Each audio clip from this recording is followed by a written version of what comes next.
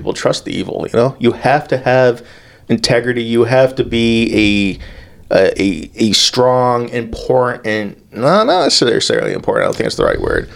You have to have values and morals as a deliverer of evil.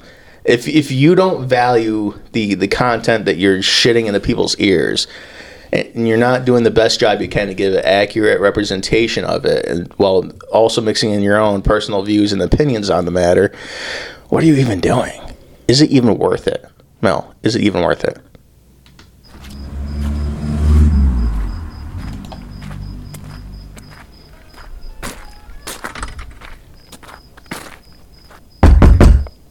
Hello? Is there somebody there? It's the Deliver Us Some Evil podcast, motherfucker. No. And they did not hear the squeaky chair.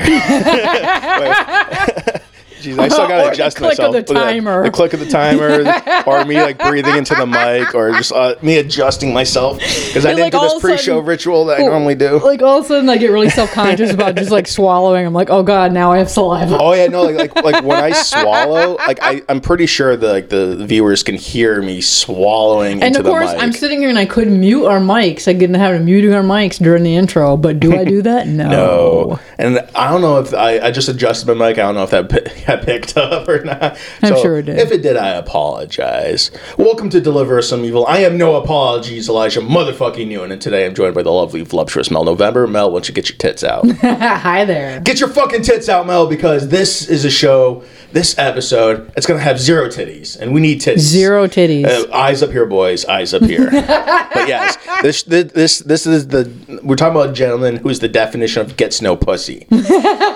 Legally. But that's a spoiler. Mr. Gets No Pussy. One of Eli's favorite people. Yes, Mr. Gets No Pussy, Mr. Teflon Tard. We're talking about the amazing Christian Weston Chandler. The man who got his name from Jesus Bear. Yes, we're going to be doing the second saga, which is, it's a weird saga because it's an ongoing saga. It's all weird. It's all weird, but this is an ongoing, lifelong saga of Chris's. It's called the Love Quest. It sounds like a really shitty TV show. It doesn't. I think there might have been multiple TV shows with that name. Yes, and they were all shitty. And I don't know, what was the one that was like the Love Game or whatever that had the serial killer on it? Was it the dating game? Yeah, they had. Are we gonna do an episode on that? Because you've told me about that multiple times, but I never heard of it. I can't remember the gentleman's name off the top of my head, but yeah, he was a serial killer. Yeah, absolutely. Yeah, let's definitely do that because that is really fucked up. Yeah, that's fucked up. You know, not as fucked up as Chris Chan, but I mean, I guess they're evil in their own way. He's a special kind of fucked up. It's a particular kind of evil. Yeah, it really is. So let's just recap part one or first saga, which is the foundational saga. That's where we cover like his early childhood, his schooling. I think we ended with high school graduation and all the tomfuckery and the fucked up parenting that his boomer parents had with their alcoholism and the babysitter locking him in a room full of toys just for Chris to spend the rest of his life locked in a room full of toys. That's very traumatizing. His first, friend, girl, chick who was paid to be his friend, and then all his high school friends who were paid to also be his friend. Yeah, and just him not having anyone to socialize with. Him. No, it did not help. No, but then there was like the torturous rape dungeon in school that he was being brought apparently, to. Yeah. Well, I mean, we all say apparently, but we know what happened during the Satanic Panic. All right, nobody was actually flushed down the toilet to a rape dungeon and then taken on a hot air balloon where they were gangbanged by like 100 men in the hot air balloon. Yeah. Because have you ever seen someone try to stuff 100 people in a hot air balloon? You need a chainsaw. Is that also on YouTube? No, it's not on YouTube. Yet. So we're just going to be talking about the start of Chris Chan's Love Quest. Dun-dun-dun. And before I get into part two, second saga, I got to talk about a mistake that I think I may have made in the first one. He's not really sure, but he's covering all of his bases. I'm covering my bases. I am a man of integrity. There's like 6 or 8 different bases. He doesn't know how many there are. He's covering all of them. I'm stealing all of them, man. Call me black because I'm stealing them all. No, but I want to make sure that I'm giving as accurate information as I can. So I believe in the first saga I said that Quickie wasn't created by Chris Chan. It was created by the trolls. That was actually kind of wrong. I found out later when I was actually going into the deeper depths of the quickie. A deep dive into the quickie. It actually started off as like a memoir or like an autobiography from Chris Chan. That eventually, when we get into like the troll sagas, they stole from him and converted into what it is now. Another sad part of a very sad story. Yes. So, and I realized that because when I was going through a lot of his, like, the past stuff and a lot of, like, information I was getting from it, they kept referencing the website or his website when they were referring to Chris Chan. And I always thought that was, like, the Pokemon fandom websites or, like, the Sonichu websites. 'Cause he had, like, a billion of those. No, they're referencing the quickie. Yes. Okay. So, I just, I wanted to clear that up in case I did make that mistake. Because this is a professional... We're a professional quality deuce. We're the number 2 in the number 1 slot. Yes, we are. And speaking of number 1 slot, we got our wrap-up this past weekend. From Spotify, Spotify. It's kind of a nice thing that they do. I mean, sure, it's AI automated or whatever, but it was actually kind of nice watching that last night. I just got a question for you, for all you... Oh, yeah, for our wonderful fans. We love you. Fans, yeah, because it really pointed out how many fans we And they kept referring to you all as fans. And I thought, because I was referred as like people who listen to us while they're vacuuming. No, but these are fans. Yeah, these are fans, and we appreciate you, and we want to give a thank you. All of you. By the time you listen to this episode, you've probably already seen the notice on our Twitter or X. So, if I can remember to do it today, so it's old news. For you by now, but we just want to give you our heartfelt appreciation for your continuous support, and we hope that you would continue to support us in the following year of us delivering you nothing but the finest evil. Yes. But we do have a question. We have a question because there's a section on it. It was like the top 3 genres of music your viewers listen to, and the first one was like rock, then you had pop, and then the third option was like modern Bollywood. And I just got to know who out there of you is listening to. What is modern Bollywood? But modern Bollywood implies that there's a classical Bollywood. It does. But for me, classical Bollywood movies, I don't know about the music, but for the movies itself, it's like the ones you can like get really high and sit on a couch and watch and laugh, and you don't know what's going on, but you don't need to. To me, that's classic Bollywood. I don't know what the fuck modern Bollywood is. I'm thinking like Disney. It's not even the movies, it's music. Yeah. Oh, it could be soundtracks. Could be soundtracks from the movies. I didn't even know they had soundtracks. What the hell? What are you people listening to? And why is it? We're not judging you. We're just asking. It's not. Just asking questions. It's not like EDM. It's not actual classical music. Rock. Number 3. Class is modern Bollywood. Okay. Yes. So we appreciate you. We appreciate you. We're not judging. We're not judging. We're judging a little tiny bit. No, you are. I'm just asking. I'm asking a question. It's like one of those like innocent questions that it's just got a really fucked up nature. It's like someone who doesn't know about like the Holocaust, and then they ask, what was Germany's greatest achievement, and people have to like look down and like shuffle awkwardly and be like, all the scientific developments they discovered during the Holocaust. Oh shit! It's like their greatest achievement. Like it's a good thing, and now it's like but I it's have to also be a bad ashamed thing. of NASA now because Eli's been telling me for years, they were Nazis. I'm like, no, they weren't. No, they weren't. No, apparently they were Nazis. They were actually Nazis. Okay. Now you have to be ashamed. Goddamn space shuttle. Fuck you. Got to the moon first because of Nazis. At least we beat those communist pigs, though. No, the communist pigs went to the universities. Yeah, exactly. God. That's the moon to them. If you haven't listened to our Herbert Marcuse episode that we released recently, listen to that episode. To it. Get into it. Yes. But thank you for all your support. Yes, and we love you. Without further ado, let's just get into the lolcow, Love Quest. Sorry, the official title is the start of Chris Chan's Love Quest. That's what I got in my notes. Start of Chris Chan's Love Quest. Because it's a continuous thing. It'll be a theme throughout all the other sagas. He is an anime. He literally is. Literally. But it's not. I don't know that it's one that I would watch. I feel like you would watch it. I don't know. Would I watch Death Note. But I didn't finish watching it because I got irritated by it. We had this whole, this is what we discussed in our household over breakfast, is why it is that I didn't like Death Note at the end. Like, what is it about animes that I like? Yeah, I don't know, man. You're more of a reader than a viewer. I really am, but I love it. All right, so we're going to start off with, I think it's like right after the graduation, right? Okay.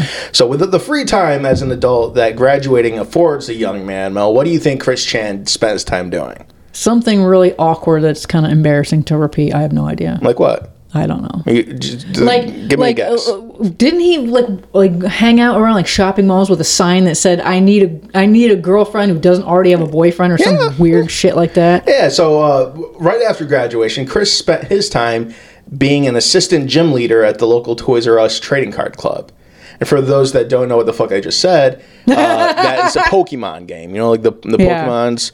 I never played the card game. I just thought the cards were like tradables and like, you know, like collectibles. So this wasn't whatever that other one was. Yu-Gi-Oh! Whatever. No, this is pre-Yu-Gi-Oh! Okay, so this is actual Pokemon. Yeah, this predates Yu-Gi-Oh! By a couple of years, I think. Okay.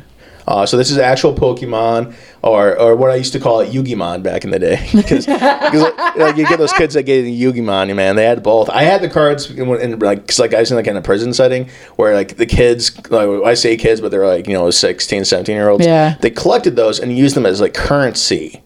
To get, instead like, of cigarettes? Well, no, you get trade cigarettes. them to get cigarettes. Trade them to get cigarettes and other favors, which the mooks, those are the kids that are there for being sexual predators, were always, you know, accepting the cards for blowjobs and shit like that. Oh, my God. Not that I ever partook in that aspect of it, but I collected the cards because I understood that he who controls the currency and the cigarettes controls the entire fucking place. All right, so what could you get? What could you get for a Pikachu?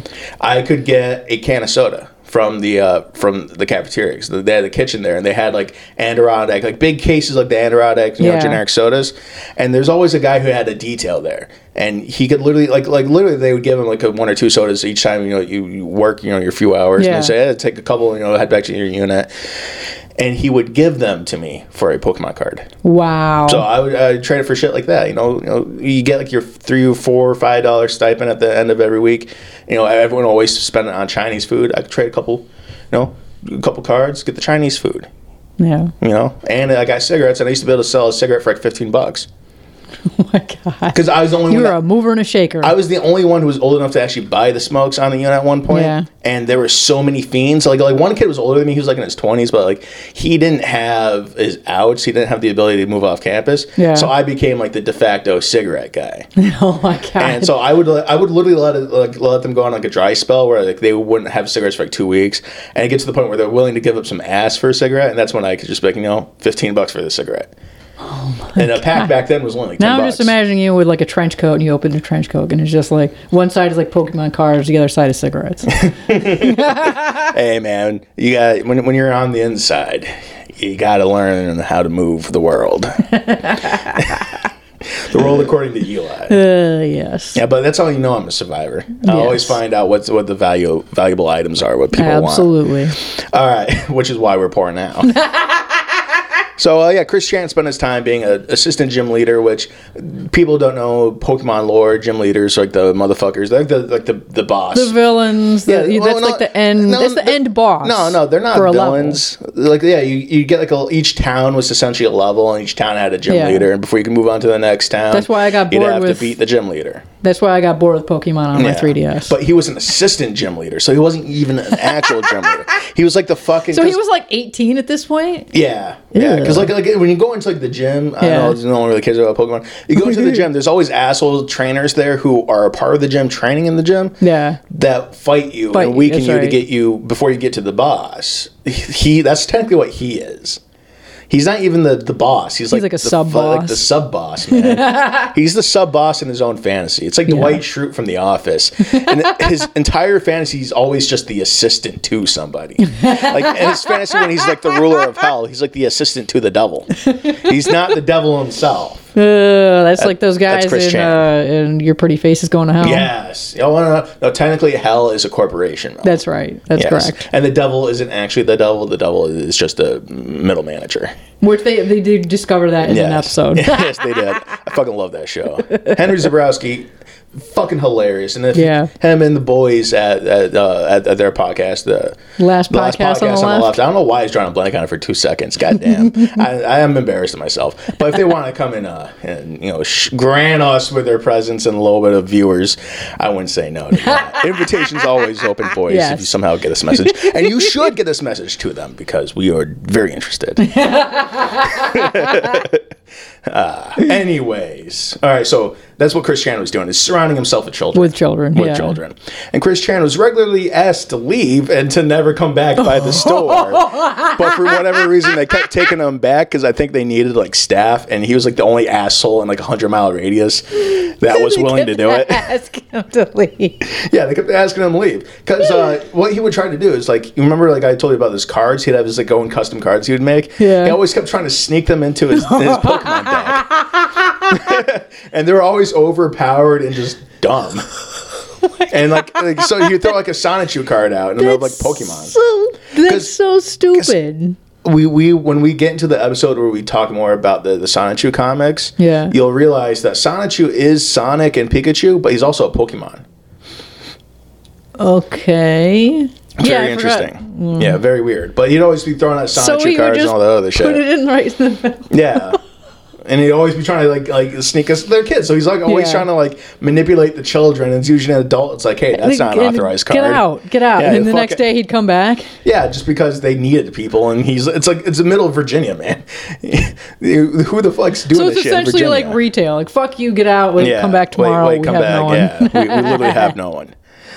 So it was obviously the cards were against the rules, and his cards were always cheap, overpowered, and seen as inappropriate.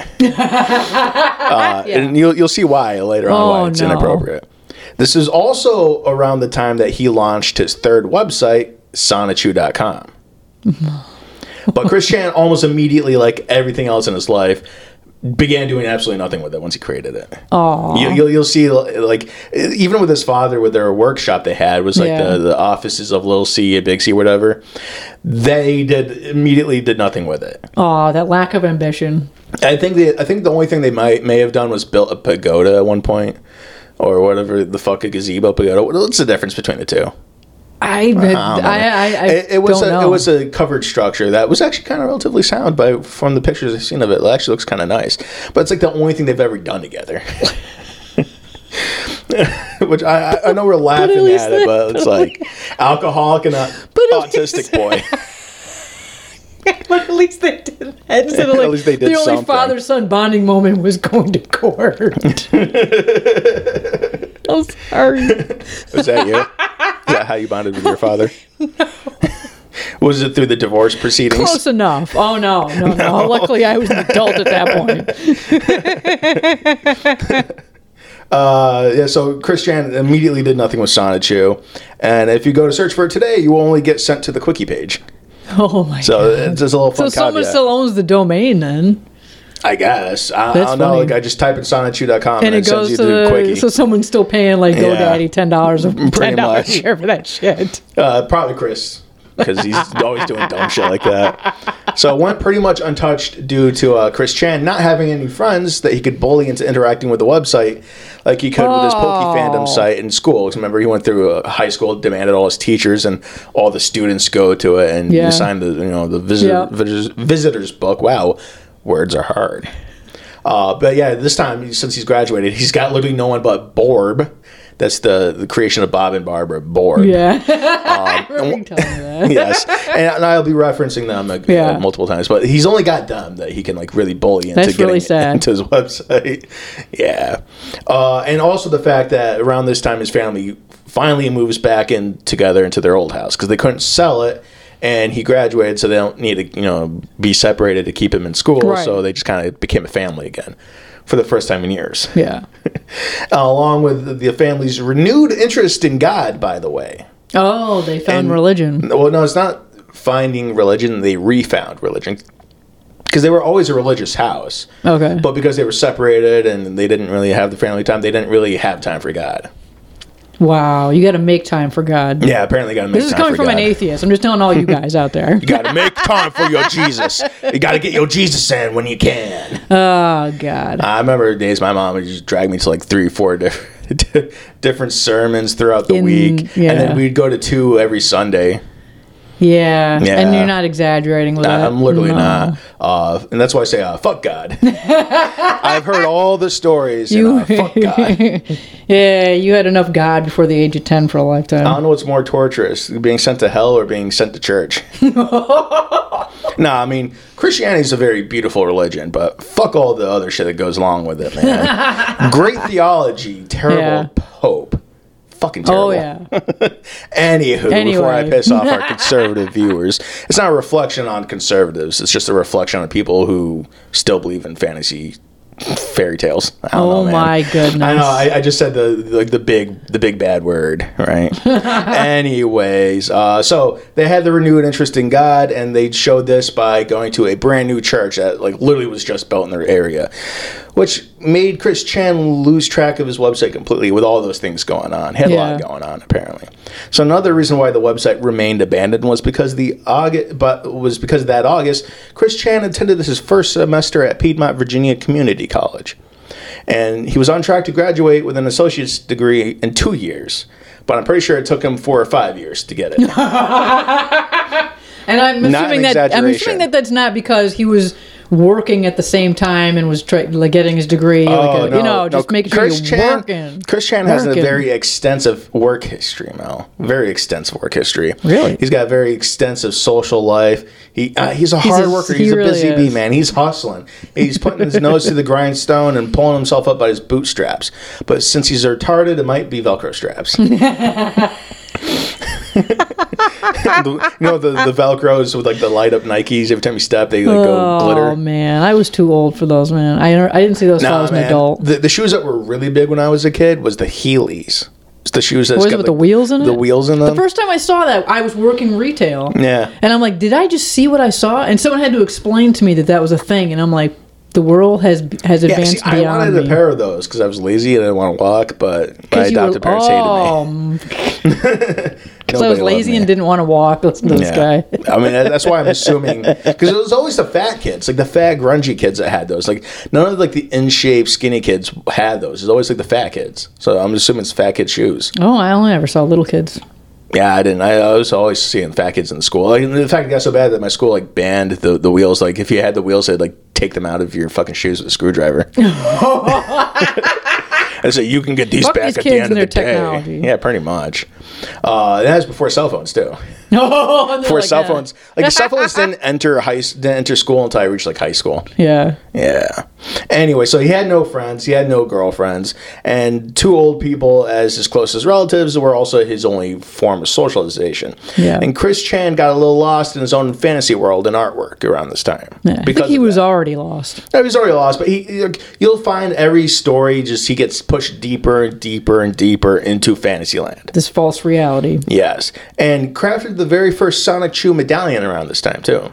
Oh, and he still wears those, right? Yeah, he still wears them. He doesn't have the original because of a whole trolling thing that it's real funny. It's going to make you laugh. But it's an iconic staple in the Chris Chan dress code, I guess you could say. And it's a staple of his style, man. It's him. Wow, man. They call that a style? It's a little Sonic Chew head. Yeah. It's made out of Crayola Magic. Remember Crayola Magic? No, it's that modeling clay or whatever. I don't think it was clay, but he made it out of? That's what he made it out of, and then he baked it so it would harden. Yeah. Oh my. Yeah. Crayola Magic, man. And he's very specific because he now has a business. I don't know if he does it anymore because again it's Chris Chan. Yeah. But he had it for a while. He was selling them on Etsy or whatever for money, and he was very specific about it having to be made out of Crayola Magic. Couldn't just make it out of clay or Play-Doh. It has to be Crayola Magic. That's where the true power comes from. Okay. So it looked like a melted piece of shit, honestly. Tied with some cheap, and it was tied with cheap twine. Is that your Etsy review? It looked like a melted piece of shit. Yeah. It looked like a melted piece of shit. It's 0 stars. Clearly made by an autistic man. Again, is that part of your review? Crazy autistic man. Absolutely. It's authentic to the autism. And I've seen some beautiful autistic artists, but those were the people that autistics, they only are good at one thing, and they should only ever do that one thing because they suck at everything else. And these are not people that were confused. Someone told them they were autistic, and they're like, I'm autistic, and then they started drawing something. It's like their teacher had a speech impediment. What if you're autistic and artistic? Well, that's what I'm getting into. Because I've seen some really good autistic artists. Chris Chan, definitely not one of them. Here's the thing that I think he's good at. He's good at being impervious to damage. I like that's like his one like, superpower. Yeah, like I said, every autistic person has like one thing that they're good at. Yeah. My one of my older brothers, he's kind of autistic. He's on the spectrum. I think we're all kind of on the spectrum, but he's definitely on the spectrum. Yeah. He's really good with computers. Not really good with not molesting children, but really good with computers. Hey man, you gotta have something. So you know what I'm saying? So like there's a lot of give and a lot of take with being autistic. Chris Chan, not good at being an artist. Being phenomenal at not being understood that you're the punchline to every joke. I can just imagine him in an anime with the uniform on, and the bad guy can just beat the shit out of him. It has no effect on him, but he can't damage the bad guy. Yes. What does the bad guy just have to get bored and say, I got other things to do, and they just wander off? Yeah, kind of. I mean, honestly, if he had a thicker skin, because it's not like a whole thick skin, he can't get touched. He gets touched, they hit him with all the nerves. He's just too retarded to let it affect him, but also not necessarily not let it affect him, because it's all about affecting him and him reacting to it, which just feeds the trolls. But it's more like being immune to what they're saying. So he's a lolcow. So that's the definition of a lolcow. Yeah, it's a lolcow. It's like someone who they react to everything you say to them because it bothers them, but they don't have this connection that if you just ignore them, they'll go away. Yeah, they never grow up and figure out how to not let them press the buttons. They never learn how to not let the trolls get to them. Yeah. But they're impervious to it. It's just, that's the one little thing that gets to them. Sad. So it's really weird. And it's all the fucking internet. Because those people have always existed, but they weren't on the internet displaying it all. No, those were the people that were sending Polaroid nudes through the mail. That was probably because Google. Dick pics did exist before cell phones. Yes, they did. They were gross, and you always found them in the gas station restrooms. Next to the homeless guy that wanted to show you a human head. Yes, always. I'm still waiting for a three-peat, man. I've had 2 instances. I'm still waiting for a third. You want to meet me out down the street and do it? Hey, let's go, guy. Let's go for a three-peat. I need a ring. Anyone out there have a human head? Yeah, let me get my third ring, I got this. Champions. So when I want to say they're impervious, I think it's impervious to shame. Yeah, actually, that's probably no matter what they do, they can't be shamed for what they do because they're too dumb to be shamed. They just keep doing retarded, fucked up shit and not really learning that, hey, maybe I shouldn't do this. And for some reason, the majority of locals are pedophiles. Pedophiles, yeah. It's the same thing, though. It really is. Yeah. So like I said, the Sonnet medallion, melted piece of shit. Tied to something with a cheap twine. But eventually he did manage to get a much higher quality necklace from the mall to hang it off of. I think it was fake gold. He got a fake gold chain and they hung it off of it. And there was not a single day that he did not wear that fucking thing either. Every day since he made it, we watched a recent video with him and I think he had it on. Yeah, well, it's not the original because, again, the original has a whole arc of its own. But he made a new one and claimed that it was the original. But we'll get to that when we get to that arc. Yeah, and so the only time he's ever not worn it is during that little arc where he couldn't get it back from the trolls. But in his mind, it was a name tag. That's how he wore it. He wore it because it was a name tag. It was a way to easily make him instantly recognizable by women. Because that's what he wanted. He wanted to stand out in a crowd of men and be instantly recognizable. Yeah, it's there's the tard. I'm moving on to someone else. Pretty much. Wow. He never understood that they were avoiding him because he's weird and retarded, not because he didn't have a name tag on. Does he see other men out there with name tags on? I don't know, man. I don't know. Maybe he just thought he would stand out. He definitely stands out. Definitely stood out. So around this time, Chris Chan started what would become known as his lifelong love quest. His words, not mine. Thank goodness. And while it kind of started with him telling the cheerleader he liked her, because remember in high school he's like, I kind of like you, and she's like, get the fuck away from me, you retard. But in his mind, he's like, oh, you're so cute. That's what he heard. So with that, and then technically with Tiffany Gowan dancing with him at prom because she didn't want him to be known as the guy who got molested by his mom during prom. Oh, that's right. Because he was dancing with his mom during prom because he took his mom to prom. Which I mean, if she's a stepmom and hot, fucking go for it. But related, no thanks. That's a big nope dog for me, dog. Yeah. I think I'd rather go stag at that point. Yeah. Although I wasn't allowed to go to prom because legal reasons. Anyway, so it wasn't until college that it began in earnest, or that he was even aware of it in the first place. That he was like actively. And this trying is when to do he it. gave it a name. So the first came in the form of creating a companion character for Sonichu. Not sure that should be your first step in finding a mate. Sonichu isn't like his own entity. Sonichu is the embodiment of Chris Chan and their fantasy world. Yeah. And Chris Chan literally believes that he can turn into Sonichu, and that Sonichu is essentially the embodiment of Jesus Christ. Wait, he's said this? Yes. Okay. Sonichu is as much a part of Chris Chan as Chris Chan is a part of Chris Chan. Which I would hope would be 100%. So with him creating him creating a companion character for Sonichu is essentially him creating a companion for himself. And this character's name is Rose Chu. Okay. And if you know the theme of Sonichu, which is a Pokemon mixed with a Sonic character, then you know that Rose Chu is literally just a blatant ripoff of Amy Rose that he drew a Pokemon tail on. Who's Amy Rose? She's the pink-haired bitch from Sonic, like Sonic's girlfriend or whatever. Oh, I don't know. I never watched it. Yeah, well, she literally, it's like not even like at least with Sonic, she was like yellow. Yeah. He's got the Pikachu tail, and it's like the cheeks, and you can see that it's like Sonic inspired, but it's not just Sonic with a tail. This is literally just Amy Rose with like a Pikachu tail. Nice. Literally changed nothing. And then just combined the two names together and made Rose Chu. That's literally all it was. He wasn't. It's really sad. It's just blatant ripoff. And again, he thinks that it's an original character because he doesn't understand what copyright laws are. No. So in fact, it was so blatant that all he did, like I said, to draw was a yellow Pikachu tail on Rose Chu. And if you haven't picked up on it yet, Chris sees himself as Sonichu. It's inseparable. They have the same being with the same desires and goals. In fact, Sonichu is almost an incarnation of Chris Chan and his fake reality where he lives the majority of his life. And as a result, Rose Chu embodies Chris Chan's desire for companionship and the perfect mate.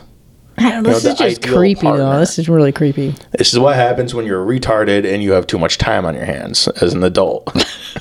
So in August of 2001, so we're already in 2001, Chris Chan got his first and only job. Only job? Ever. Wow. Only traditional job. Yeah. Ever. And the homepage of the Quickie likes to keep track of certain stats about Chris Chan. Oh my God, which is also updated creepy. Pretty regularly. Under the notes, this is like a couple days ago. Updates from Quickie. Oh my God. So like I said, so they have this box called Duh Update box that they keep track of the last public sightings of Chris Chan. And as of taking these notes, he was last seen on November 25th.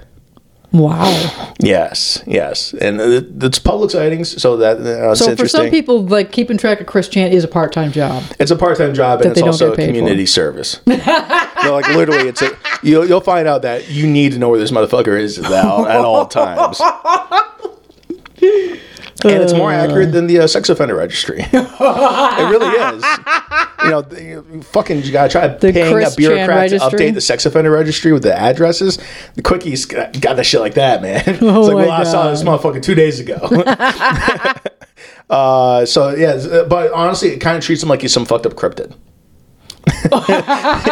That's what Chris Chan's become. I'm just imagining like the blurry Bigfoot photo where he's turned. Yeah, he's got the Sonichu medallion.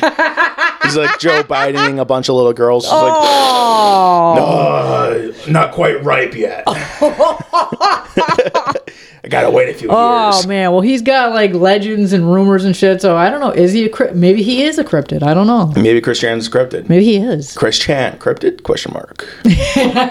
See, that's the title of this episode. But what else is also really interesting is they keep track of financial stats for Chris Chan. How do they even know? I don't want to know how they know this. Never mind. So it's called the begging counter. Okay. And in it, they track the last time Chris Chan begged for money. Or that's what they call begging for money. And apparently it's been 31 days since he last did that. Is that a long stretch for him? I don't know. Oh my God. I think the longest stretch might have been the past year, but I'm not going to spoil that one for you. Oh my God. So Chris Chan at one point had an obligation. This is after the troll arc, like later in life. This is like a couple years ago, where it's a redemption arc. I won't tell you who, but a troll from the early days of trolling kind of came back and gave a little bit to Chris Chan. It's helped him set up a business, like I said, with the Sonichu medallions. Oh. So he'd make the medallions and some other, like merchandise to sell on like Etsy or whatever, and then like he would get the proceeds, and then like people would donate to him if he, every time he drew a page of the Sonichu comic, they would donate and he would get the money, and those were his financial obligations. And then this one guy, I think he was like in the background controlling the finances for him, like helping him out, so he'd have something to live off after his parents fucking died. It didn't end very well, and we'll get into that at some point. But this is what they're referring to when they say like financial obligations and begging for money. Because at one point, like I said, he had been paid through donations to do all that stuff. It's been 95 days since he last met that former obligation. So all he has to do is draw a comic that he enjoys doing, and people would donate money to him. Yeah, he's got to draw page, like one page a month. And he's not drawing anything? Yeah, he's not drawing. Well, he sometimes does. Apparently, it's been 95 days since he last did. Wow, okay. Like I said, he's a lazy piece of shit. Hey, if I get paid for drawing shit, I would just be drawing shit all the time. Yeah, I draw for free. He's a lazy piece of shit. Like, what can I say? Oh my God. It's also apparently been 5,175 days since Chris Chan last applied for a job. Which might have been the job at Wendy's, which is what I'm about to talk about. So I think the math works out to like being the last time he had a conventional job at Wendy's. Which is in 2001, and it's clear that Borb severely neglected teaching Chris Chan how to be an adult and showed zero signs in helping him. Well, that's Borb. Familiar. That's familiar. Very familiar. So Chris Chan was there for only a month and a half. Yeah, that's better than my first, I think, 3 jobs. And actually, no. Really? My first job lasted like 9 years. No, not including the one I had when I was 14. Yeah. No, my first 2 jobs, I think they both lasted 2 days. Yeah. And then my third job, I was there for 3 months, which coincidentally was exactly their turnover rate. Yeah. That's awesome. Yeah, that was the one where because when I got hired, they promised me a 25-cent raise. And then they just didn't give it to you. I said, they gave me 5 cents, and I said, why did I get only 5 cents? And my manager looked at me and said, because you don't smile enough. And I was like, that's it, I'm gone. Yeah, well, it's because he wanted to fuck you. Ew. When a guy looks at a girl and says, you're prettier when you smile more, that's what he's trying to say. He's like, I'm trying to fuck you. Oh, man, you just made disgusting, like, a job that already was disgusting. Mel, welcome to being a teenage girl in the workplace. I wasn't a teenager. 18 to 26 is teenager in my book. All right? You motherfuckers don't do shit at work, but have your tits out, okay? You're eye candy at that point. You're not, as a woman in the workplace, you don't really become productive until you're like 40 and already in like an executive position. All right, let's be real here. You're a distraction. You're a distraction, Mel. Increase productivity, decrease reproductivity. That is what feminism has taught you. Fucking globalists. Anyways, we're not talking about globalists. We're talking about retarded. Yes. Although I might have just proven I'm a little bit of a retard. So, like I said, Chris Chan was only there for a month and a half before getting fired. Oh, he got fired. He got fired. That's funny. The reasoning for him being fired is a bit of a mystery because it kind of surrounds like 2 different stories that both legitimately happened. They both did. Okay. But it's hard to tell. These aren't rumors. This is an actual... all these are events that actually happened. None of what I'm talking about, or I'll let you know when it could be a rumor or speculation. Okay. These are the 2 events that happened. No one really knows which one got him fired because they're both kind of fireable offenses. This is Square Burger Patty Wendy's. Yes. Okay. They don't cut corners. We now know you're a Wendy's shill. Okay. Oh, that redhead bitch hasn't paid me ever. Where my money at, Wendy? Where my money at, bitch? Although I will say that the Baconators are unfortunately better than some of the other bacon cheeseburgers you get at the other places. Although nothing can beat the Burger King's onion rings. Just saying. Just saying. I guess that's the official position of the deuce on onion rings, which I didn't know we had to have a position on onion rings, but apparently Wendy's, we do. You always go for the fries, you go for the Frosties, and you go for the bacon burgers. Frosties were good? Yeah, because you dip the fries in the Frosties, and they were fucking amazing. Oh, no, fuck you. You don't even understand. God, the salty and the sweet go together, Mel. You don't understand. And you and your fucking profiles. your Thanksgiving leftover sandwich. I'm like, what is this madness? It's so good. Go fuck yourself. So gotta slap mama twice. So the first story was Chris Chan was at this time, because even today I think he's still drawing his original Pokemon cards. He was drawing original Pokemon cards and had a habit of drawing people as Pokemon. Especially people that he was around and knew kind of well. See, now that's something that you could do and actually sell, and that would have been a cool product. No? It's Chris Chan. I mean, if you were like a real artist, like someone gives you a picture and then you turn them into a Pokemon and make it a physical card, that would be awesome. You're just talking about a street artist, because there's the guys that do like the caricatures. Yeah. That's all. Yeah. I mean, you could totally do that. But remember, this is Chris Chan. He's retarded. So it's always. I'm sure he took something awesome and made it creepy. It's always got to go and take a left turn, like a sharp left turn, man. So the story is kind of unclear, but it's kind of what is known is that Chris liked to draw people he knew and socialized as Pokemon. And since the only people he socialized with outside the board were the people at Wendy's and the customers, that could kind of create some workplace problems, because he would draw them and show them to them, and then people would be like, I don't like that. So according to him, he drew an older female coworker as a Pokemon. Yeah. And both she and their boss thought that the image was wildly inappropriate, which makes me question what the fuck it was. Oh, no. Because, again, I believe she was an older black woman. So he might have drawn something that's like really fucked up. Oh, yeah. Chris Chan, probably Chris was really Chan is like super fucked up and like highly racist, but because he's a dumb shit, he doesn't understand it. Oh my God. I just want to know what he named the card, though. Oh, man. It's like Mammy. But it would have to be like a Pokemon type name, Mammy-mon. And what does it evolve into, you know? Aunt Jemima. Aunt Jemima miss. But knowing Chris Chan, he'd have done that without any, no hesitation. And no sense of humor whatsoever. Absolutely straight-faced. He'd be like, why are you laughing? Why are you laughing? Oh, my God. So he, according to him, he's like, it was a nice image. And everyone else is like, no, that's a fucked up image. If everyone else was like, yeah, that's inappropriate, I'm sure it was inappropriate. And like I said, Chris Chan he's like one of those wildly funny guys. Like, he's super inappropriate at all times and unknowingly racist in like the best ways possible. It's awesome. Like, even like black people can't really be like, if you're mad at him for his racism, then you should invest in a sense of humor. It's a reflection on yourself. Yeah, like a poor reflection on yourself more than anything else, because he's such a dumb shit, you know. So he's the kind of guy that would walk into an Indian restaurant, like, because like I've actually seen this in one of the interviews that they did during one of the YouTube documentaries. Yeah, they take him to like this Indian restaurant, and he immediately pretends to be Apu from The Simpsons. He's like, "Thank you, come again," like in the middle of the restaurant.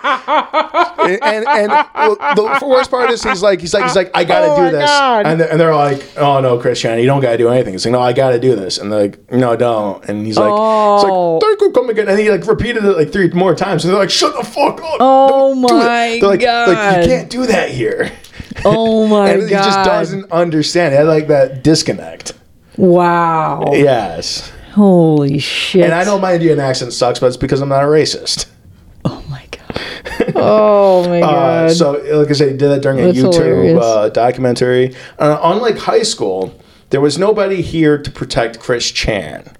Which was probably a shock to him, because he was used to that. So out in the real world, people did not tolerate his quirks, quote-unquote quirks, yeah. Which made them reasonably suspicious of Chris Chan and talk critically of him in front of customers and management, which also is not a good thing for a job. Just like this piece of shit. Yeah, and he was too much of a dumb shit to flip burgers or to shake fries. Which is all his job was. Yes, you shake fries now. Yes, I worked in the kitchen of McDonald's for like a week. You have to shake the fries. Oh, I don't work out front, so I don't do fries. So high school didn't teach him how to handle adversity at all, because he was rarely bullied, and when he was too autistic to recognize it for what it was. and he had terrible emotional regulation, which made it easy to really get under his skin over the dumbest shit. So like you could like dump out like a pan of hot fry oil on his head, and he would likely laugh it off and call you his buddy. But if you say something like, I fucking hate Mondays, he might get really mad at you for being a gutter mouth. Okay. And from that day on, he may have a blood feud with you, and you just would never know about it. So are you saying that if Chris Chan had been properly bullied in high school, he might have learned a little bit of humility, or at least to shut the fuck up, and then this whole thing would not have happened? Probably. He would have just kept to himself and stayed off the internet. If he had normal parents and normal socialization, I think he might have just been a retard who draws for money on the internet. Okay. That makes sense. Yes. That makes sense. I think my life would have been very different if I had had proper socialization as a child. I feel like our life would be better. You would have actually gotten married at an appropriate time. Just saying. And I would not be doing the deuce. But we have to admit the deuce is probably the best thing to ever happen to the world. It is. It is. So this brings me to the second story, right? So the first one draws a picture. So that didn't get him fired? Well, it happened around the same time as this story. So it's unclear about what actually got him fired. Right. So the second story is just really, really short. It was just before being fired, Chris Chan attempted to entertain, quote unquote, entertain a little boy who was with his parents. Oh, I can see this going very, very badly. According to Chris Chan, let me get into this because this is like a little caveat and like a little side thing before we get into the continuation of the story. Chris Chan is starting this weird habit where he interacts with and surrounds himself with children. Yeah, you see the patterns that I'm bringing out throughout the rest of his previous past life, his past life. I mean, he's silent at this point, so he might as well be his past life. Actually, no, technically he's Christine, and Christine is different from Chris Chan. So Chris Chan is a previous life. False reality. Yeah, another false reality. So he surrounds himself with children, and he has a habit of hanging out with kids, which could be just because he's autistic and retarded and emotionally at the same level as them. Yeah. But you see it with his gig as like I said, like the gym leader, and him going out of his way to target children at his workplace, which might be an issue because most lolcows, like I said, end up being predators. Yeah. They ended up being pedophiles, openly pedophiles too. Like trolls will pretend to be like little girls and will contact these guys, and these guys will say some really wild, crazy, illegal shit that like Chris Hansen would go after you for. Yeah. And I don't know why, but like no one presses charges on them for that. But then like they post all the comments and stuff like on the internet for people to see. Yeah. So these guys are pedophiles. I think a bunch of them actually are arrested for pedophilia at one point. But I mean, that's like a slap on the wrist for your first offense, and then they just get released like 6 months later, and they're just back out doing the same shit. Holy shit! Yeah, it's really weird, but that's the route that most low calls go, right? Mm-hmm. And usually they are very out in the open and caught in the act of creeping on children.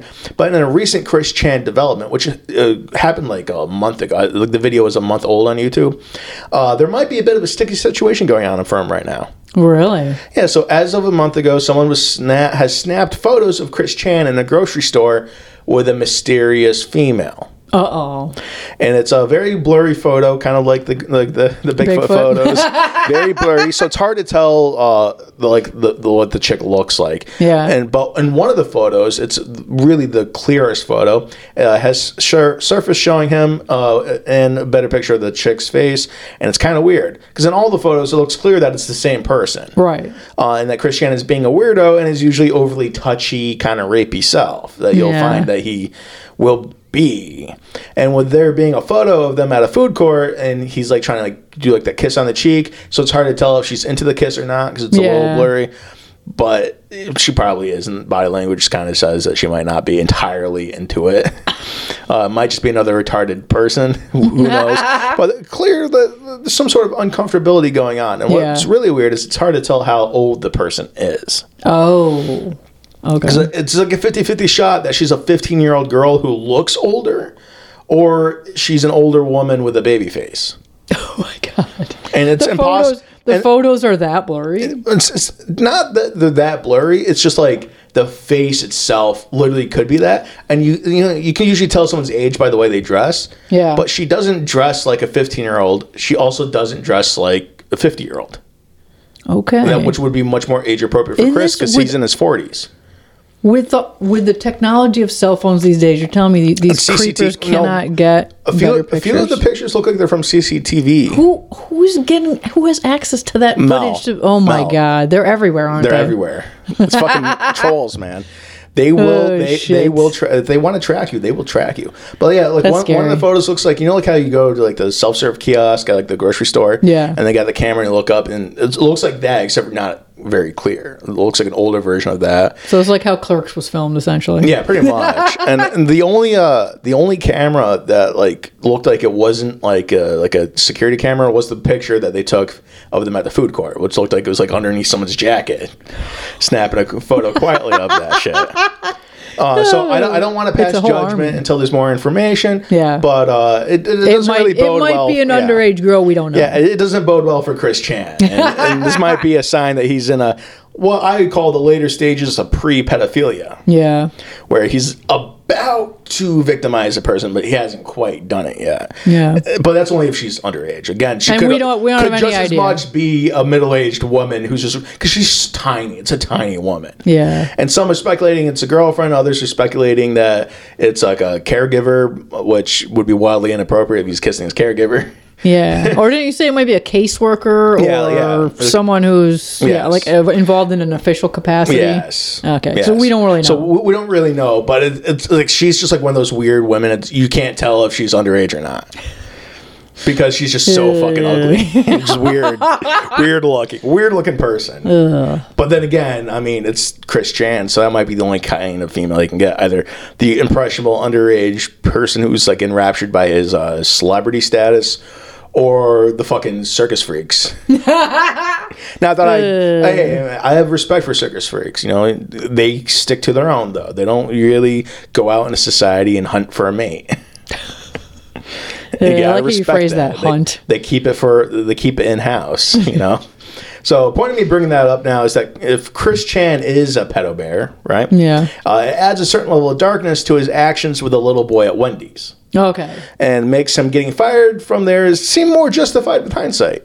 So while it is unclear exactly what he was doing, according to Chris Chan, he was doing what he referred to as the perfect Donald Duck impression to try to cheer the child up. And that's the reason why he was fired, because he was doing it and the parents and the manager didn't like it. And they also hated him, so they were like, fuck you, you're fired. Fucking weird. But that's all that information comes from Chris Chan and his autobiography that he wrote. So we don't know. Quickie. We don't know what he was actually exactly. But those are the two instances that happened right next to each other around the same time he got fired.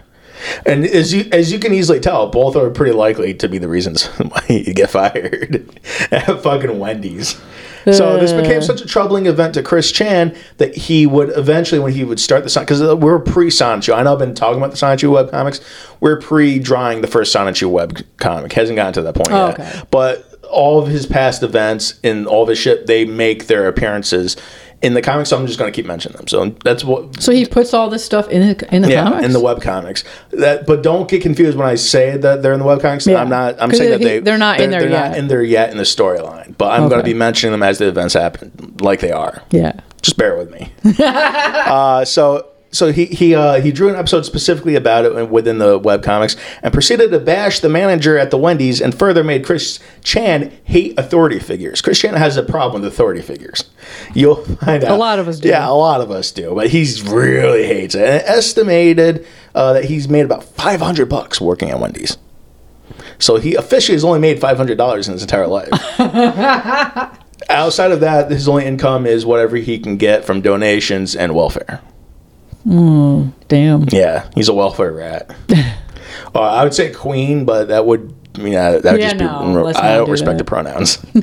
So in June 2002, Chris Chan resigns, quote unquote, resigns from being a gym leader at Toys R Us, which is likely a fancy way of saying they finally fired him and never asked him to come back. Is that what he called it on the way out after they were escorting him to the door and telling security to not allow him back in? Tased him, maced him, hogtied him, and he's like, I resign.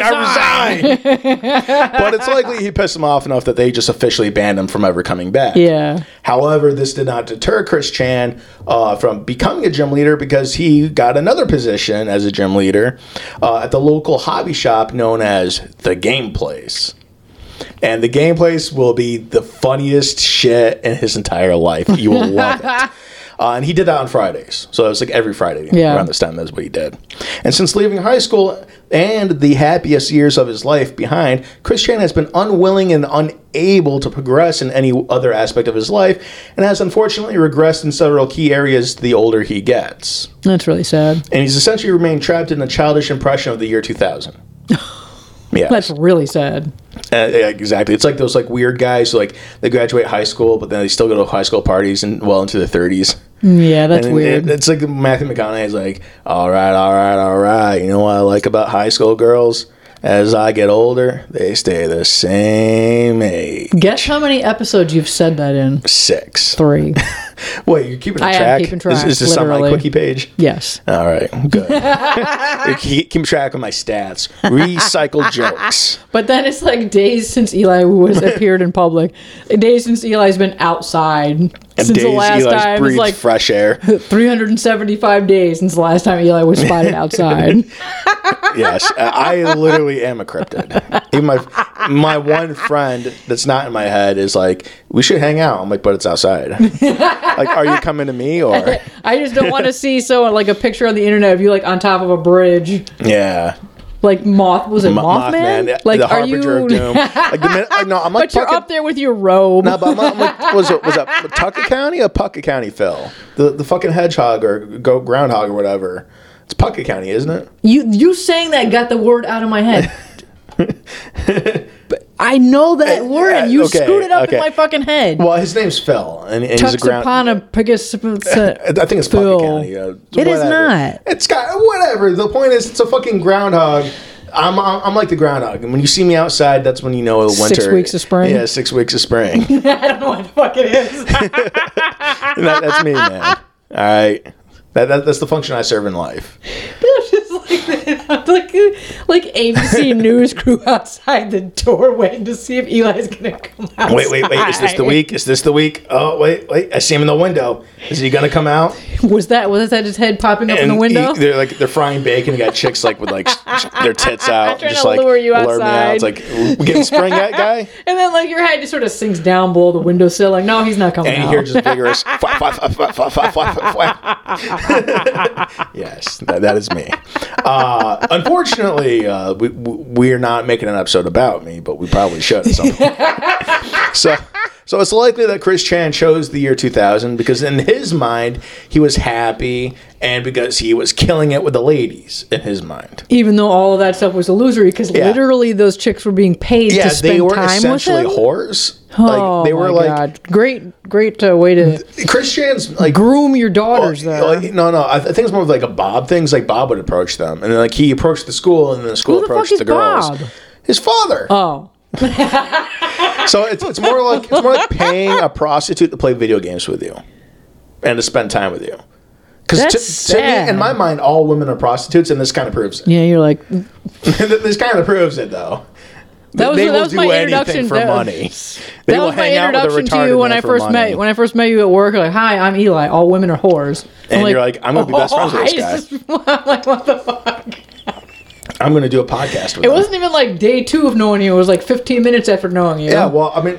I told you, you're like, they're all communists. Like, you go on a date with a girl, and I want to make sure that her and I are on a similar wavelength, or at least she can handle the stuff I say. You pull out $100 bill and then wave it around your dick, and like, if she goes for it, you're like, nah, I'm not interested. No. So what I do is a test. Was that before or after the blowjob? What I do with the test with the women to make sure they're like up to my standards is I'll call them a whore. I'll call all women a whore and see what their reaction to it is. And I have seen that. I have seen the results of that with other women. Yes, you have.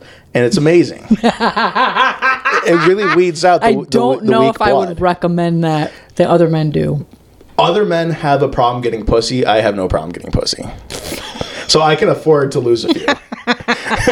Most guys, it's like what they say, like only 30% of men are having like regular sex. You are all the 30%. You are 29% of that 30%. I gets the pussy. Unlike Chris Chan. Yeah. And Chris Chan likely never learned that his parents had influenced his relationships with his gal pals. But even if you told him that, do you think he would believe it? I don't think so. I think he's too much of a dumb shit to believe everyone on the internet knows that, but he doesn't.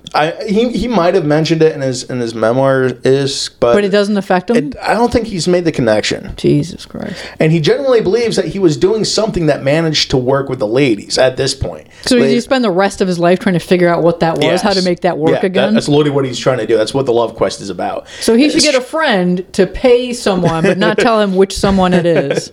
Yes. However, he could never figure out what it was. Oh my God. And Chris Chan seemingly didn't recognize or even acknowledge the fact that he was abandoned by all of his gal pals immediately. Immediately. And he moved on, dating, and eventually marrying real men with careers. None of this really sunk into Chris Chan, who was wondering how those guys managed to do what he could not. So he's like, they don't have a name tag medallion, and they're not holding up signs saying, I'm looking for a girlfriend. But they got girlfriends. Yeah, how did they get pussy? Instead of asking, like, hey, how did you get pussy? He's just but the answer would be not being retarded. He's hating on them from the shadows, trying to think of like oh my precious. How do I get my precious? My precious. And the solution he comes up with is name tags, and you'll find out. It's stalking women. It's a lot of shit. So after losing touch with his gal pals, Chris Chan likely never found his niche in college. I don't know if there is one for somebody like him. And as the junior, and again, this is a junior college. This is like community college. Hey, I'm not community college, man. I took a few semesters, all right? I will admit that. At a not real college, because it's not a real college, and I can only afford my favorite college classes ever were at community college. Yeah, honestly. It's just more like the teachers. Math. They're like the teachers that couldn't make it into like the Ivy League courses. I had professors who had like fucking multiple PhDs, and like, why are you even here? Because it's fucking cushy job. Yes, that's why. Yes, it's a good job. I would love teaching to become people a who will professor not at get community jobs. college. Absolutely, and you get paid like pretty good too. Nice vacation time. Yes. No pressure at all. No one gives a shit. You could fuck the students. No one gives a shit because it's not a good college. Oh my goodness. So the junior college crowd was much more harsh and unforgiving towards him, like he experienced at Wendy's. So it's the real world. Yeah, it's the real world. And it was clear that the school and his classmates were, again, unwilling to humor him and his personal idiosyncrasies. Yeah. Big words for Eli. But at least you broke it into two parts, so it was easier to say. Shut up. I have a speech impediment. You don't. You don't. Everyone stumbles over words. You're like, I have a speech impediment. No, I stumble over the words all the time. So Chris Chan was so obsessed with the year 2000 that he actually wrote about his 18th birthday, which took place in the year 2000, and he's like now 21 at this point.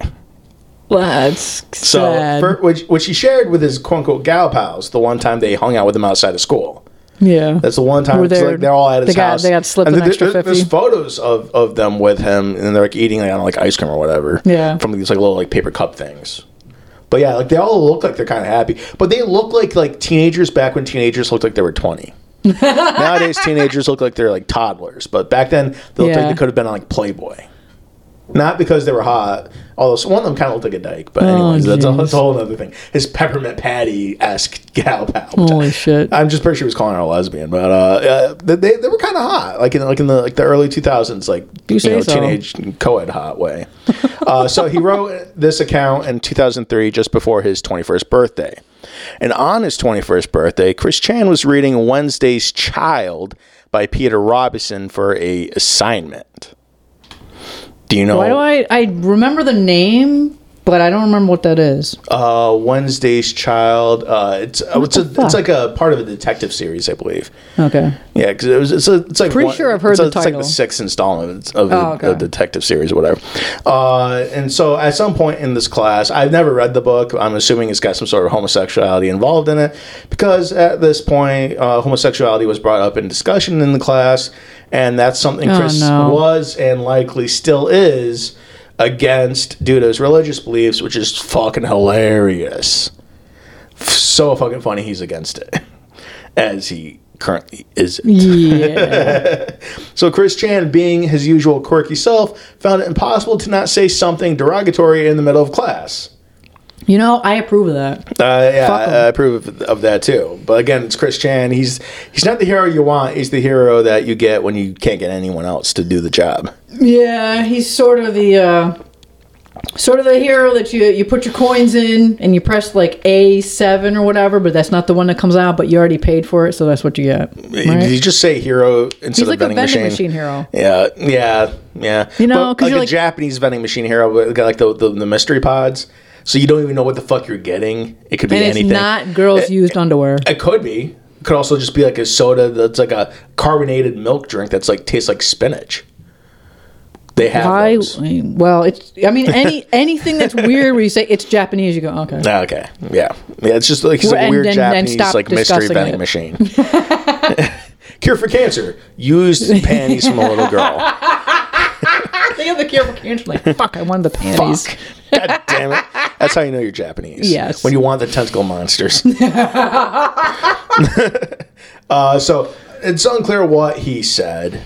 Because again, we don't know exactly what he said. Well, yeah, because this story comes from Chris Chan, and he didn't quote himself. And it's backed. He didn't quote himself because again, he doesn't swear, or when he does, he bleeps it out or completely forgets that he swore, because he's one of those weirdos. But it's backed up by evidence that they can prove. But according to him, it's unclear why what he said, but it was enough to get him removed from the class, which contrasts with his 18th birthday because his 18th birthday is a happy memory. This is his 21st birthday, and he's getting kicked out of class, and this is like one of the worst days of his life. It's so weird. It's like I approve whatever the fuck he said. I fucking approve, and I will stand by that. But I don't want to stand near him. I don't want anything to do with him. Yes, but sometimes it's like you need the retard. Hitler said something that was actually kind of right.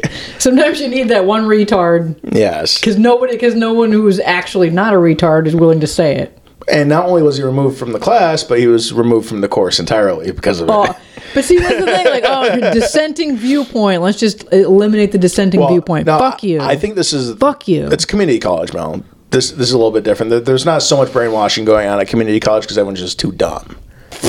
Too dumb to be brainwashed. Too dumb to be brainwashed, right?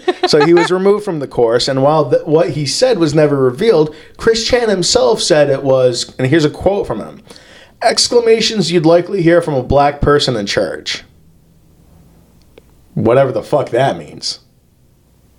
I'm trying to imagine. Because I'm thinking hallelujah is what he said. Hallelujah, kill them faggots. That's what I'm thinking. So it's like set them, them faggots on fire. Now I'm remembering something actually from your memoir when you're talking about the Jesus Christ. Like the minister, the priest, going on like about a pig and going on about those faggots, this and that. Pillow biters. Well, before people get upset, technically I'm gay, so I'm allowed to use that word. It's like our N-word. So go fuck yourselves if you're upset about the liberal use. And Mel's got the gay pass. She's got the faggot pass, so she can say whatever she wants. I had to throw that caveat because it's been a while since we dropped a hard F-bomb on the show, and I want people to be aware of that. You already said it earlier in the episode. Yeah, I know, but I want to... Oh, no, I said dyke. Dyke, to me, dyke's not derogatory. Yeah, I did.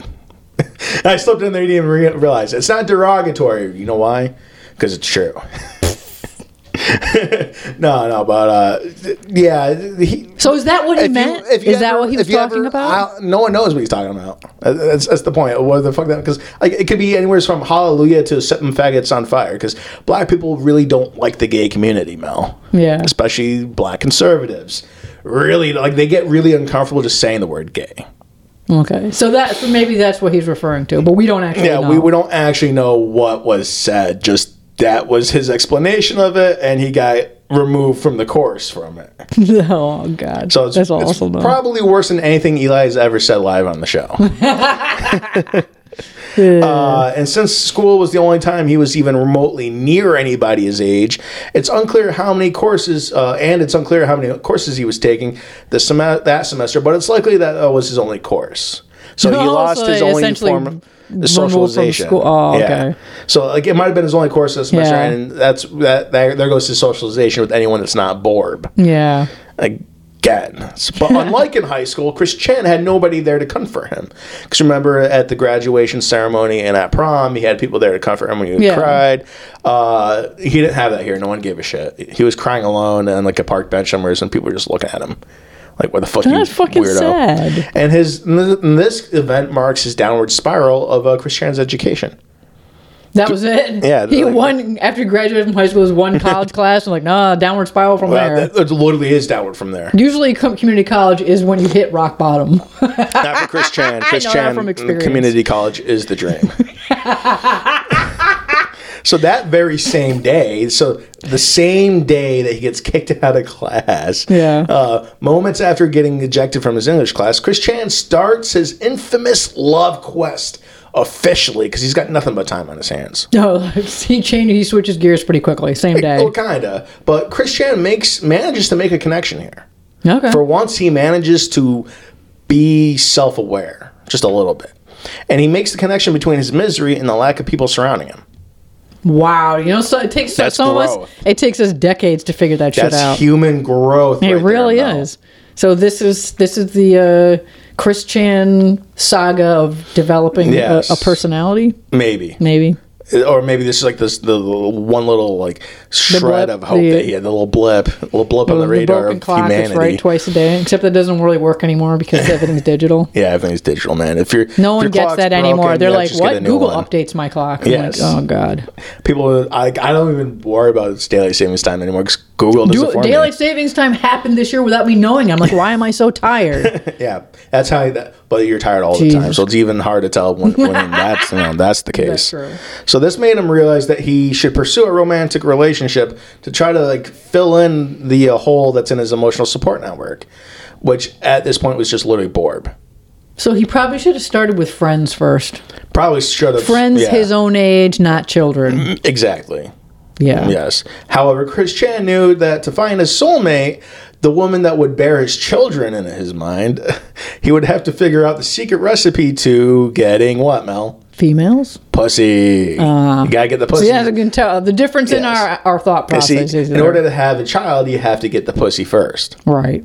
Or at least trick her into thinking that she's a turkey and you need to baste her.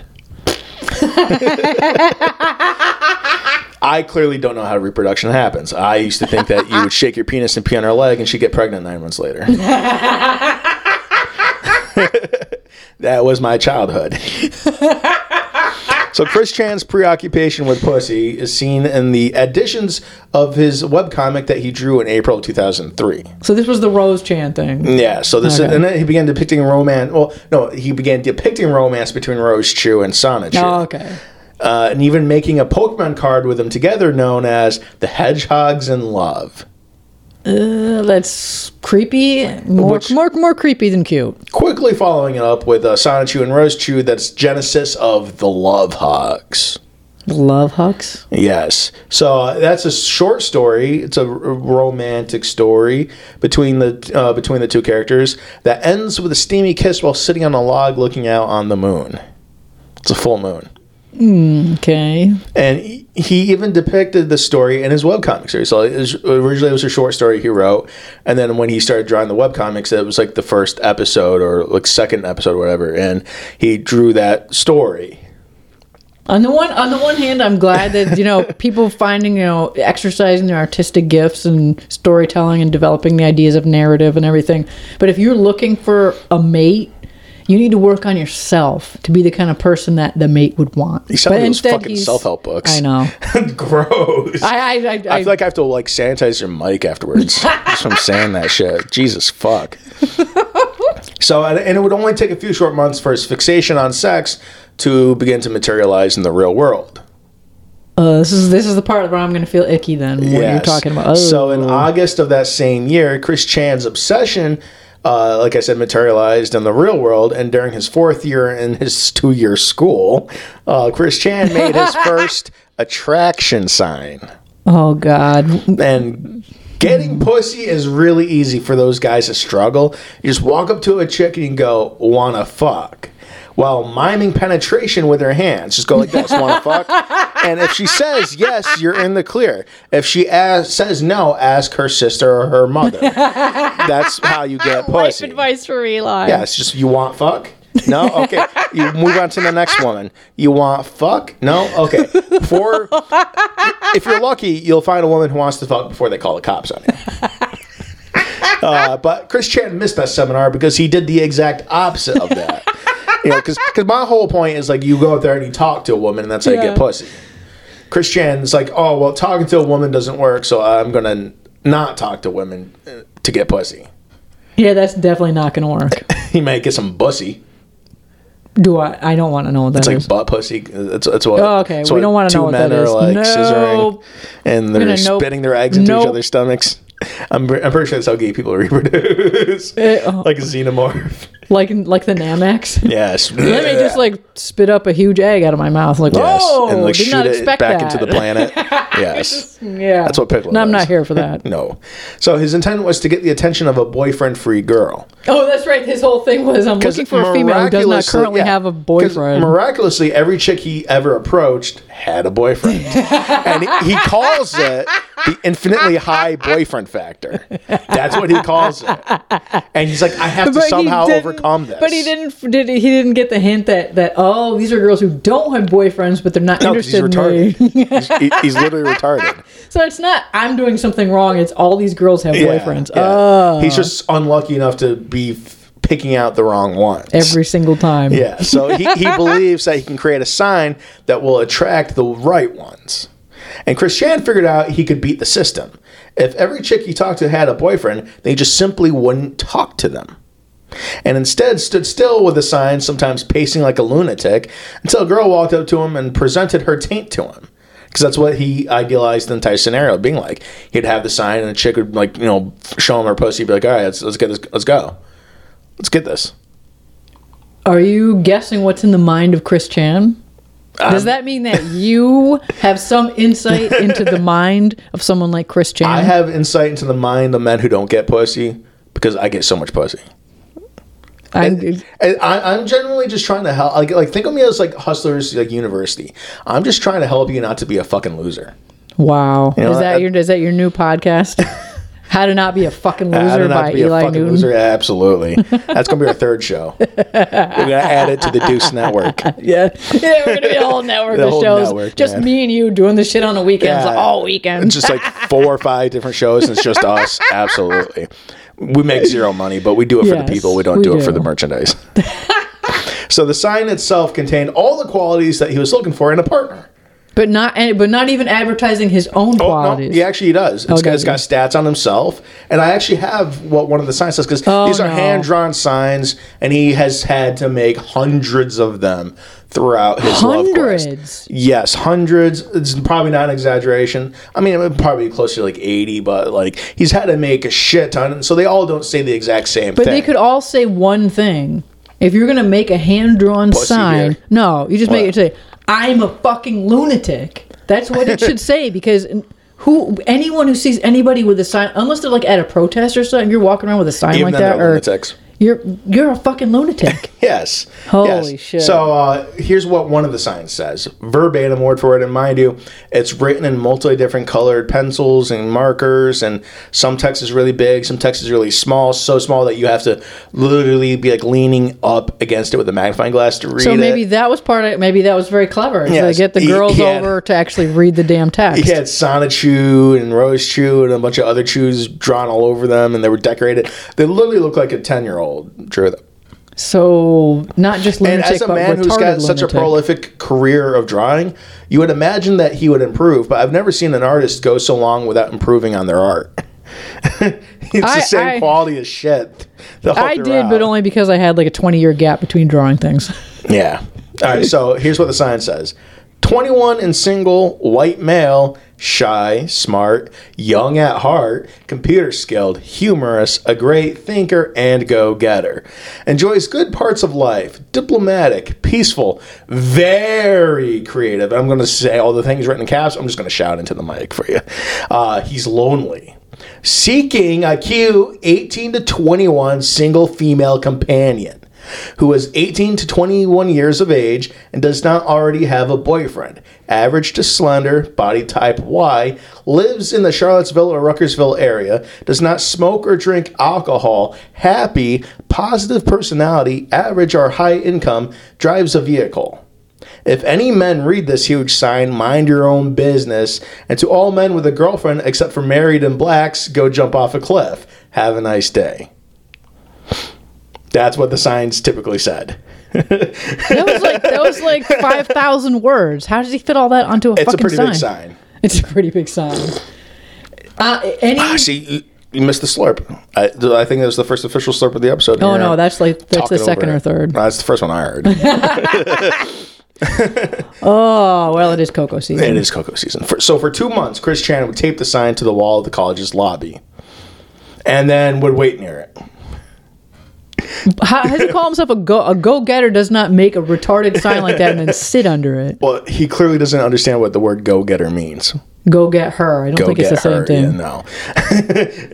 Yeah, no. Any female that fits those characteristics or whatever has a boyfriend. Yeah, because those are like the characteristics everyone wants.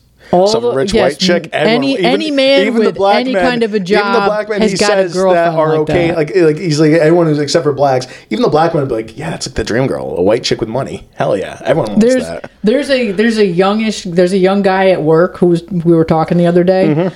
He's talking about his girlfriend. He's like, yeah, there's no real red flags, except like her father is an alcoholic or whatever. But he's like, that might be a red flag. He was telling me about the holiday, but then he's like, talking about, I don't know if I want to get married. I said, does she want to be a mother? Yeah, she said she originally didn't want kids, but now she does. And I'm like, and she doesn't drink, doesn't smoke, and she's good to you. Fuck? And I'm like, why are you hesitating here? Okay, those might be the most dangerous because they might be from a cult. If they have all those things, that might be a cult, man. That goes on with like the Gen Z women and how horrific feminists are and shit like that. And like, if you have a good woman like that, hang on to her. Yeah, whoever you are, if you listen to the show, hop on her cock and suck it for the rest of your life. Be her bitch. Do whatever you want. She wants you to do. Because that's the closest, a good one. That's the closest thing to a good one you'll ever get in your entire life. This is your one opportunity to blow spaghetti on your sweater already. I don't know. It's an Eminem song. the point is, you got one shot, one chance. Don't let it go. Chris Chan was not going to get a girl like that. Chris Chan was never going to get a girl. No. Unless he does it like how everyone else who can't get a girl does it. Put a little something in the bubbly and wait for her to go limp. Date rape, Mel. Date rape. Yeah. I wasn't sure how to respond to that. Sorry. Because you're like, oh, bubbly. No, I think I'm gonna have another sip of coffee myself. So he would tape the sign to the wall and he would wait near it, and the sign actually had an arrow that would point towards Chris Chan.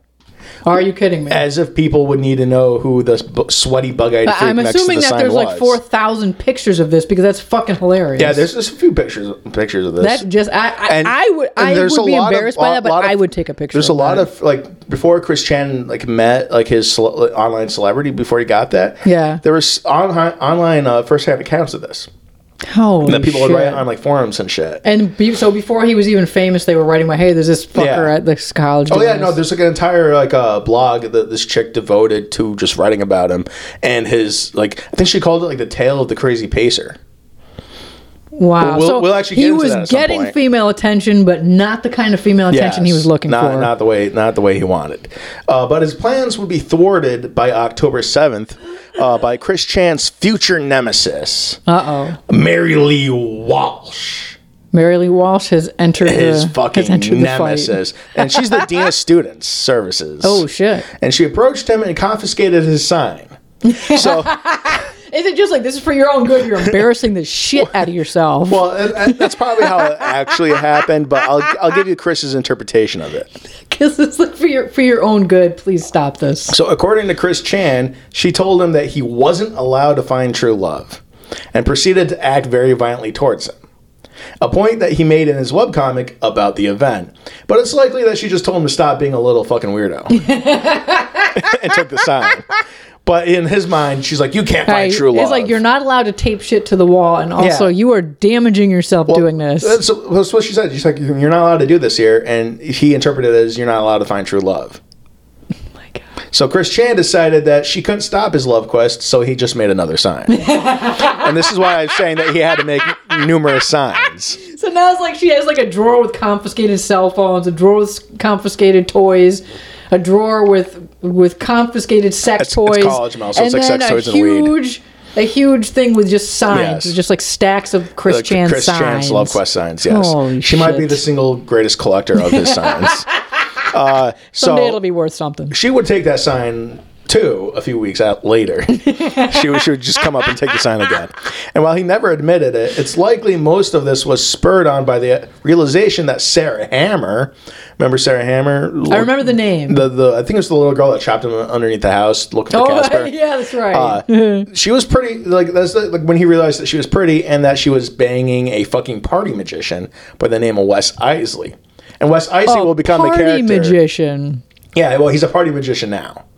And he's married, and he's got a full life, and it's amazing. But it's likely Wes Isley hasn't thought about Chris Chan in ever. This just reminds me of the IT Crowd episode where everyone's like, "Your boyfriend sounds like a magician." He's like, "No, he's not a magician. It's not like a magician. He's literally doing fucking tricks at the table at dinner." But Wes Isley again, you look him up. He's an actual party magician. We're throwing in some business just for mentioning his name. As a female, it's like red flag party magician. No. But he's like, Sarah Hammer's really hot. Holy shit, she's dating a fucking party magician. So Wes Isley and Sarah Hammer only dated briefly. And despite being a weird focus in Chris Chan's secret little world. Yeah. Which is really fucking weird. Because, again, it was a few weeks, a few months, whatever. Yeah. And then they went their separate ways. But he focused on Wes Isley and hated Wes Isley. Yeah. With a name like Wes Isley, he became his nemesis. He's not got two nemesis. He got fucking Mary Walsh and Wes Isley, and I don't think the two had very much interactions too. I don't think they ever really talked to each other. And to date, Wes Isley, who is married to a completely different woman and has kids and shit, has never once spoken about his interactions with Chris Chan. Because he doesn't give a shit and it doesn't affect him at all. Like, for some reason, he never felt the need to bash some autistic guy that was fixated on an ex-girlfriend of his. And likely forgot about the whole thing, but Chris Chan didn't forget. Chris Chan never forgets. So Chris Chan has shown Wes Isley in several of his comics and has even attempted to assassinate his character. That's fucking He's done this by connecting him to ancient dark magic wizards and claiming that he was a cult member. Chris Chan acts like he's in a cult, but there's nobody else in the cult with him. He's in a cult by himself. The cult by himself and all the Fruity Loops. So temporarily stopped by Mary Lee Walsh, Chris Chan would resort to venting his frustrations about it and his weekly newsletter that he handed out to students on campus. What a weirdo. He had a weekly newsletter, and it was, of course, Sonichu themed. And there was things like he had what is it when you put ads out in papers? Not editorials. An ad? Well, no, it's like what they call it is a specific section. It's like classifieds. Like classifieds, yeah. It's like classifieds or personals or whatever. He had a whole section like that where essentially it was just him condensing his attraction posters. And he had was a Sonichu's poetry corner, and that's where you'd put some of his poems. He seems like the kind of guy that if one thing had gone a slightly different and he had been turned in a slightly different direction, he could have been very successful, because you can do that kind of shit online, like web comics and all this narrative shit or whatever. Yeah, but having a newsletter and handing it out is like shit a middle schooler does. You don't do the shit in college. No, you don't. It's extremely weird. Yeah, and it's not like it's something that a group of friends are doing because it's fucking funny as hell. Yeah, no. Which is, even if it's immature, it's funny as hell. Which is what led some of the early trolls to believing that Chris Chan was just trolling them. Oh, because no one believed that an actual adult would do this until the first hand accounts started appearing online. We're like, yeah, no, this guy literally does this. Oh my god! But yeah, so he had a Sonichu themed newsletter, and he begins venting his frustrations towards Wes Isley, Mary Lee Walsh, and the lack of getting pussy. And he passed around campus and left stacks in the lobby of the school with editorials and personals that he wrote about himself. And of course, the personals, like I said, were littered with his attempts to get a boyfriend-free girlfriend. I see, now I'm just seeing it. I can almost see the attraction that people had to fucking with him, because he's It's too easy. It's too easy. It's too easy, man. It's too easy. It's like and it's just so it's like weird. a white chick during All-Stars weekend. Just too easy. Holy shit. You've been waiting to find a place to put that joke. You've had that one in a holster a couple times, man. Oh my god. March Madness hasn't reached it yet, boys. I think that's isn't that like when All-Star Weekend? I don't know when All-Star Weekend. All I know is that like when what people call All-Star Weekends, I call it the Great Female Migration to Atlanta. That's when all the women just decide, oh, I gotta go see my aunt who magically happens to live in Georgia. Oh my god. So on the bottom of every newsletter, he puts a notice. And here's what it is verbatim. All sonetry material is copyrighted March 2000 to 2004 by Christian Weston Chandler. He put his own copyright on it. No one gave a shit, and he put his own copyright on the bottom of every newsletter. So if he's putting in all this stuff about the Isley guy and all this stuff, like how close was he to actually putting in print threatening stuff about other people? It all was kind of pretty threatening. It was a little threatening? A little threatening. Threatening in like the dumbest, cutest way possible. Jesus. So on November 4th, 2003, Chris Chan writes the poem, Saddest Heart in the World. And I have the poem in its entirety. No. I do. No. I have the poem in its entirety. Also, it's on the Quickie page in its entirety. You're not going to... I am. No. I am. We're not doing this. Oh, I am. Oh, God. So here it goes. Lonesome and sad, the mastermind is very bad. In efforts of getting a boyfriend-free gal, that female dog took my only idea for a fall. It's not very good poetry. Heartbroken, sad and very lonely, I may never remove my virginity. And with the Backstreet Boys tune, I sing my lonesome croon. Tell me why I'm stuck as a virgin with rage. Tell me why I so need a cute girl my age. Tell me why I ain't never wanna hear you say, no, this is a new low for the deuce. I have a boyfriend. That's in the middle of the fucking poem. This is only the middle? Yeah. Oh, you're killing me. The poem continues. And yes, he actually sings it in the Backstreet Boys tune. Have you heard him? He actually has an album out. He's got an album. So let me continue with the poem. And so deep in dreary thought, a girl was what I sought. A stitch in time, I will never remove my crying rhyme. I may be destined for loneliness forever. Fate is to blame, whatever. I conclude this cry to say that as long as there are no matching girls, my happiness well runs dry. Wow, I almost shed a tear. I shed a tear just trying to sing that shit, man. It's so fucking weird. Oh my God. That song, he actually put it into a song, and it's on his album, Wait, which we will get into. Why does he have an album? Oh, we're about to get into the album, but it's YouTube famous. Is it really? Yeah, it's a YouTube famous album. Holy so yes, you're shit. supposed to sing it to the tune of "I Want It That Way" for that middle section, right in the middle of the fucking poem. And this also became lyrics for his song "I So Need a Cute Girl," a song on his cover album "Christian and the Hedgehog Boys," which he began recording that very summer. Oh my God. And the album is amazing because it's not just him taking like the music, removing the lyrics, and adding his own lyrics. He's singing over the song. So if you listen to it, you can actually hear the original song and the lyrics of the original song in there, and then he's just singing over it. Oh my God, again, I feel bad for this guy because people like this have always existed, but it was before the internet. So it was all just sort of like the people who knew the family knew he was really weird, but the rest of the internet didn't know. No. And the song itself, like I said, become a massive hit online with numerous covers across several different platforms and languages. And despite all this creativity and art, Chris Chan still couldn't get that one woman out of his head. His arch nemesis, Mary Lee Walsh. Dun, dun, dun. So to further occupy his mind, Chris Chan invested the majority of his time into playing Animal Crossing. No, as someone who has put well over 1,000 hours yes, you have. into ACNL. Yeah. The fact that you even know the fucking acronym for it. No, I don't know which one he was playing. Pretty much the only original one. Well, that's not the one. I was like GameCube. No, it was like DS or whatever.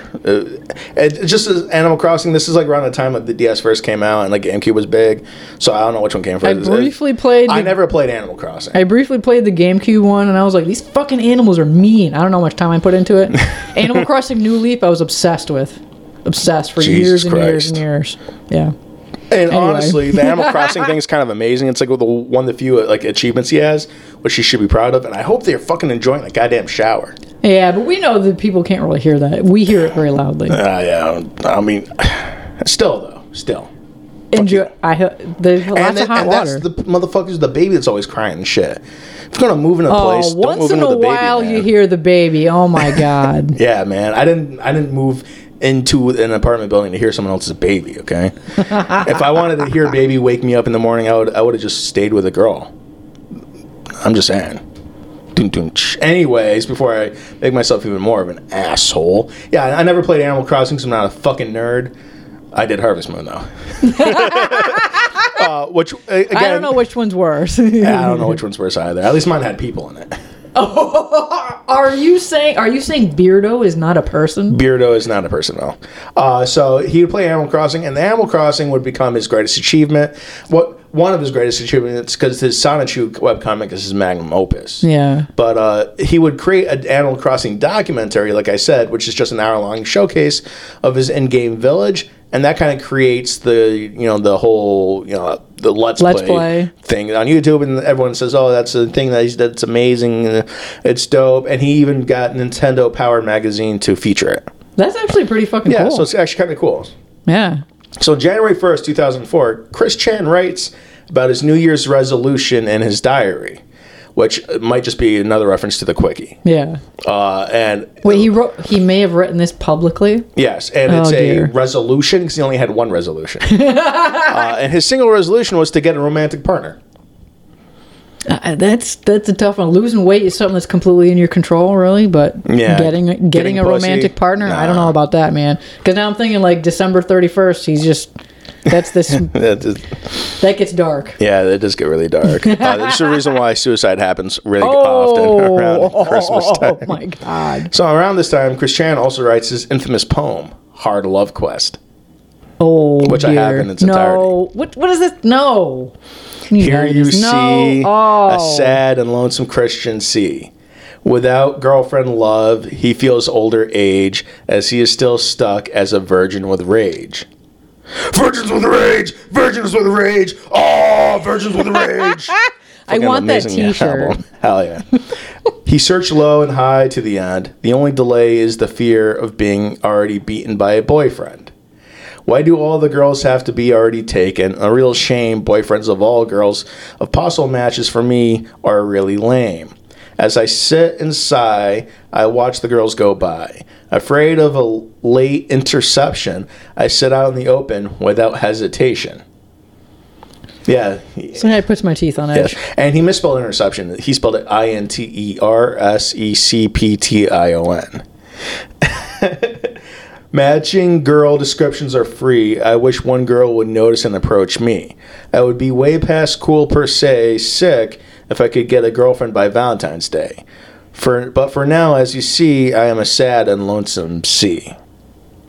If you're a guy sitting there waiting for a girl to approach you, well, you're already doing it wrong. Yes. And again, his poetry fucking sucks. Unless you have the Eli method, right? How is it that you would very easily get girls at parties? You want fuck? You want fuck, and I might. No, you had a certain substance with you, and then they would come to you. Oh yeah, no. See, any girl loves a man who's got an 8-ball of coke. I'm just saying. So that was the missing ingredient for Chris Chan. Yeah, all you needed was some cocaine. You need to get some cocaine, man. And what I used to do is I used to leave like a little bunny trail going from like my chest to my dick, and they would just like snort there you it. Go. That's how they discovered the dick. There you go, boys. That's how you do it. Yeah, that's how you do it. Just get a shit ton of cocaine or other drugs. Whatever she wants, weed, booze, whatever. Honestly, if she's like 16, just buy a bottle of wine, the cheap, like the cheap shit from the grocery store, screw top wine, the screw top wine, and be in a state where that shit's legal. And there you go. See, it's really hard because women, the younger they are, the dumber they are. Oh my god. The older they are, the dumber they are. But that's because they're dumb because they're desperate. because they realize that they got that one egg left that's like hanging on, and it's like a good strong gust of wind could just knock it down and they lose it. So they got to beat the timer. Sort of lopsided shit. shit. So it's like the retarded one. It's the one that creates Chris Chan. Oh. All right. So she was an older woman, wasn't she? His mother? Because they're desperate. Shit. She was. She was like your age. Old crone. How's it going over there, Baba Yaga? Is that a criticism of my legs? I don't know, man. I do. I'm not a house of legs. You do live in a spinning house on chicken legs. Just saying. So tripling down on his attraction poster, Chris Chan only managed to escalate his battle with the unholy Mary Lee Walsh. She must have been like, my job is so fucking easy, except for this one fucking guy. Honest to God. Literally. So given the resistance he was getting from the Walshinator, that's what I call her, and the fact that he was getting hornier and more frustrated, gross. Chris Chan began devising new tactics to solicit a girlfriend. Because technically what he's doing is solicitation. And he does this by repurposing his Sonichu newsletter. This is when he started to add in the personal sections this disclaimer. Christian W. Chandler is 21 and seeking a single female companion of the following qualities. 18 to 21 years of age. Does not already have a boyfriend. Single, blonde, or brunette. Average or slender body type. Does not smoke or drink alcohol.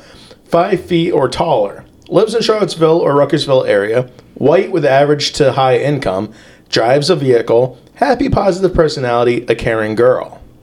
If she has a car and an average to high income, she doesn't need a man. Yes. She only has a man if she wants one. Yes, but she would not want a man like that. Disclaimer doesn't end there. There's more to this disclaimer. Holy shit! So Christian is a very shy. He writes this as if he's not the one writing it. It's fucking hilarious. Christian is a very shy and very thoughtful person and will only accept person-to-person encounters. No emails or phone calls. So if you are interested, he can be found around Piedmont, Virginia Community College, or Fashion Square Shopping Center. When getting his attention, approach and say hi to him. Do not flirt from a distance. He will not be able to notice. To find Christian, he will be wearing the Sonichu medallion. As if people are going to know what the fuck Sonichu is. He expects people to know what Sonichu is. He expects a woman to read this, be interested, and then to physically go look for him. Not even just in one location, but in 2 different locations. Wow. See why he doesn't get pussy? Oh my, wow. The pussy doesn't work for you. You work for the pussy. Oh my God. So Chris Chan commemorated this change not only with his webcomic, but also his custom trading cards. Oh my God. Creating 2 cards which work in tandem to each other. One was Plan for Attraction, which then when you place that down would allow you to summon the card Girlfriend Attraction. And those of you that don't know, this is like the Yu-Gi-Oh! Trap cards. It's bullshit. It activates. It's a weird thing, but anyways, in his own world, in his own mind, that's how it works. And in his own way, this was Chris Chan expressing his desires for success and his love quest. So it was a little bit of magic. A little bit of magic. Along with distributing his pamphlets, Chris Chan began a campaign of hanging up his attraction posters everywhere on campus. Because at this point, it was just like in the lobby, but now it's everywhere. He's got posters behind the dumpsters. He's got posters. I saw a picture of a poster that was on like the inside of a woman's restroom door. So like when they're leaving the restrooms, they'll see it. Oh. He had signs everywhere. I'm surprised he wasn't like face in the toilet looking up at them like, want to be my girlfriend. Oh, that's just super creepy. He's got them everywhere. And Chris Chan made dozens of them and would bring a stack whenever he went to campus because he would expect they would be all taking them down. So he would, the minute she tore one down, he would just put it back up. Yeah, he's wow. And it's fucking annoying. But he's determined, though. He's determined. Oh, my God. If only men put this much effort into, like, bettering themselves. Right. Exactly. You know? Oddly enough, yeah. Oddly enough. He could have spent all this time into actually, like, getting a fucking job. Or just, like, working out and not being a fat, disgusting piece of shit. At least get a fucking job. At least be somewhat physically attractive. Oh my God. Even, like, you can hide, like, men can hide autism pretty well just by being attractive. No guy gives a shit if his girlfriend's autistic because, vagina. Yeah. But if you're an autistic guy, just be attractive. You can hide your autism very well. Unless you're like a doy, like one of those like super obvious, like wear a helmet, drools, shits in the diaper. That's a little bit much. That's a bit much, but you can't really hide that. No. But normal, high functioning autistic person, you can hide it just by being attractive or being a female. Yeah. Just, again, word of the wise from Eli. So Mary Lee Walsh finally had enough of Chris Chan's shit and decided to confront him once again. And she found him loitering by one of his signs. Of course, that's also what he's arrow. doing, yes. And according to Chris Chan, she complained about the signs and claimed falsely that the signs were bothering her in the student body. Yeah. It seems like they were actually genuinely bothering people. Especially the ones on the inside of the women's restroom. Yes. That's not okay. No. So Chris Chan claims he only told her that he was on his love quest, which made the woman so irate she tore the sign from his hands and ripped it apart in front of him, before giving him a lecture telling him he would never get a girlfriend this way and that he needed to stop immediately. I'm not sure all of that is true, but at least some of it probably is true. I fully believe that she ripped it out of his hands, tore it up, and it's like, you'll never get a girlfriend this way. Just out of sheer frustration. Or maybe she actually had some sympathy for him and said, this is not how you do it. This is not how you get See, pussy. someone trying to give him genuine advice, and how did he take that? You find out that he ignores the genuine advice, because he also got genuine advice from his elementary school, middle school teacher who wrote the letter to him after he left to go to high school or whatever. Yeah. And she was like, you don't let people get underneath your skin, and that's like advice that would help him throughout his entire life. If he had taken it, yes, we wouldn't be doing this podcast. Indeed. Well, at least we wouldn't be doing this episode. So then she scheduled a meeting with him to further discuss the clearly ongoing issue. Yes. And on February 1st, Chris Chan began emailing the Walshinator, trying to compromise with her, and all in an attempt to avoid the meeting altogether. Oh my God. Of course. And in these emails, which were leaked, by the way, the nerds got these emails, he promised he wouldn't hang any more signs around the campus just as long as she let him continue distributing his newsletter. Which was also put on pause at this point. So at all this stuff, honestly, is just littering. Because it's not like anybody wants it. Or my God. He also offered to remove her up his scale of respect by 2 whole points. Oh my God. He's fucking Which to Chris Chan was a big deal. And one of the numerous instances that shows his reliance on video games. Yeah. You see, Chris Chan uses video game terminology to describe his feelings towards other people due to his lack of social interaction. So it's fucking terrifying. Yeah. This is likely due to autistics viewing the world in absolute values. And that combination with video games. Yes. I've had weird shit like that in my own life. Yeah, so to Chris Chan, emotions like respect is a level-based system. And Chris Chan also uses what he calls heart levels, which is likely ripped from The Legend of Zelda, to measure his emotional state. And this concept literally first appears in The Rise and Fall of My Heart, which is an episode of his webcomic where it sinks all the way down to 15%. And according to Chris, that's an all-time low. So you better find one of those red potions then. Yeah, honestly. Depending on the game, it's either red or green, generally. Yes. And it is his heart level hit an all-time low, like I said, at 15%. However, there are plenty of instances of Chris Chan using it in general conversations too, not just in his art. Actual conversation. Yes. And in his cards with the shattered heart card. Oh my goodness. So in Chris Chanese, that's what I call it, in Chris Chanese, quote unquote shattered, the word shattered is exclusively used to describe his perpetually wounded heart level. Huh. And as well as a quickly abandoned visual on his Quickie page. Initially, it was supposed to be his own diabolical version of Wikipedia's stress meters. Okay. However, he was too lazy to change it once he put it up, and he just never changed it. So it's how it was originally when he first put it on his Quickie page, and it would be an obvious default placeholder message on the front page. Actually, he's so weird because he has this weird combination of like frenetic energy and then just like fucking terminal laziness. Mm-hmm. What a weird combination. And despite that, he still felt comfortable enough in the future saga to present to potential investors and employers the website. It's so fucked up. God. He's trying to get investment for it at some point, so he's calling it his fantastic website. So he felt comfortable enough showing them that piece of shit work. Oh man. So, but that's a whole thing in the future for this guy. So 48 hours after sending the emails to Walshburger, she denied his request and stated that we're going to have this meeting. Yeah. Nobody knows what happened during the meeting to cause Chris Chan to start a full-blown conversation with himself, but he speaks to Sonichu as if he were real, and he kept telling Mary Lee Walsh that he was real and that he was talking with them. And they were saying some fucked up shit. No one knows what they were saying, but they were saying some fucked up shit. And he also said that he could... what's the word when like mediums talk, like let ghosts speak through them? What the fuck's that called? Channeling. Yeah. He could channel Sonichu and let Sonichu talk to her through him. He said this to this assistant dean or whatever she is? Oh, dear. And according to Chris Chan, this made washing machine... I love my nicknames. Talk coarsely and rude to him. And in retaliation for her supposed attacks, Chris Chan did the only reasonable thing a man can do in this situation, Mel. Oh, no. What do you think he did?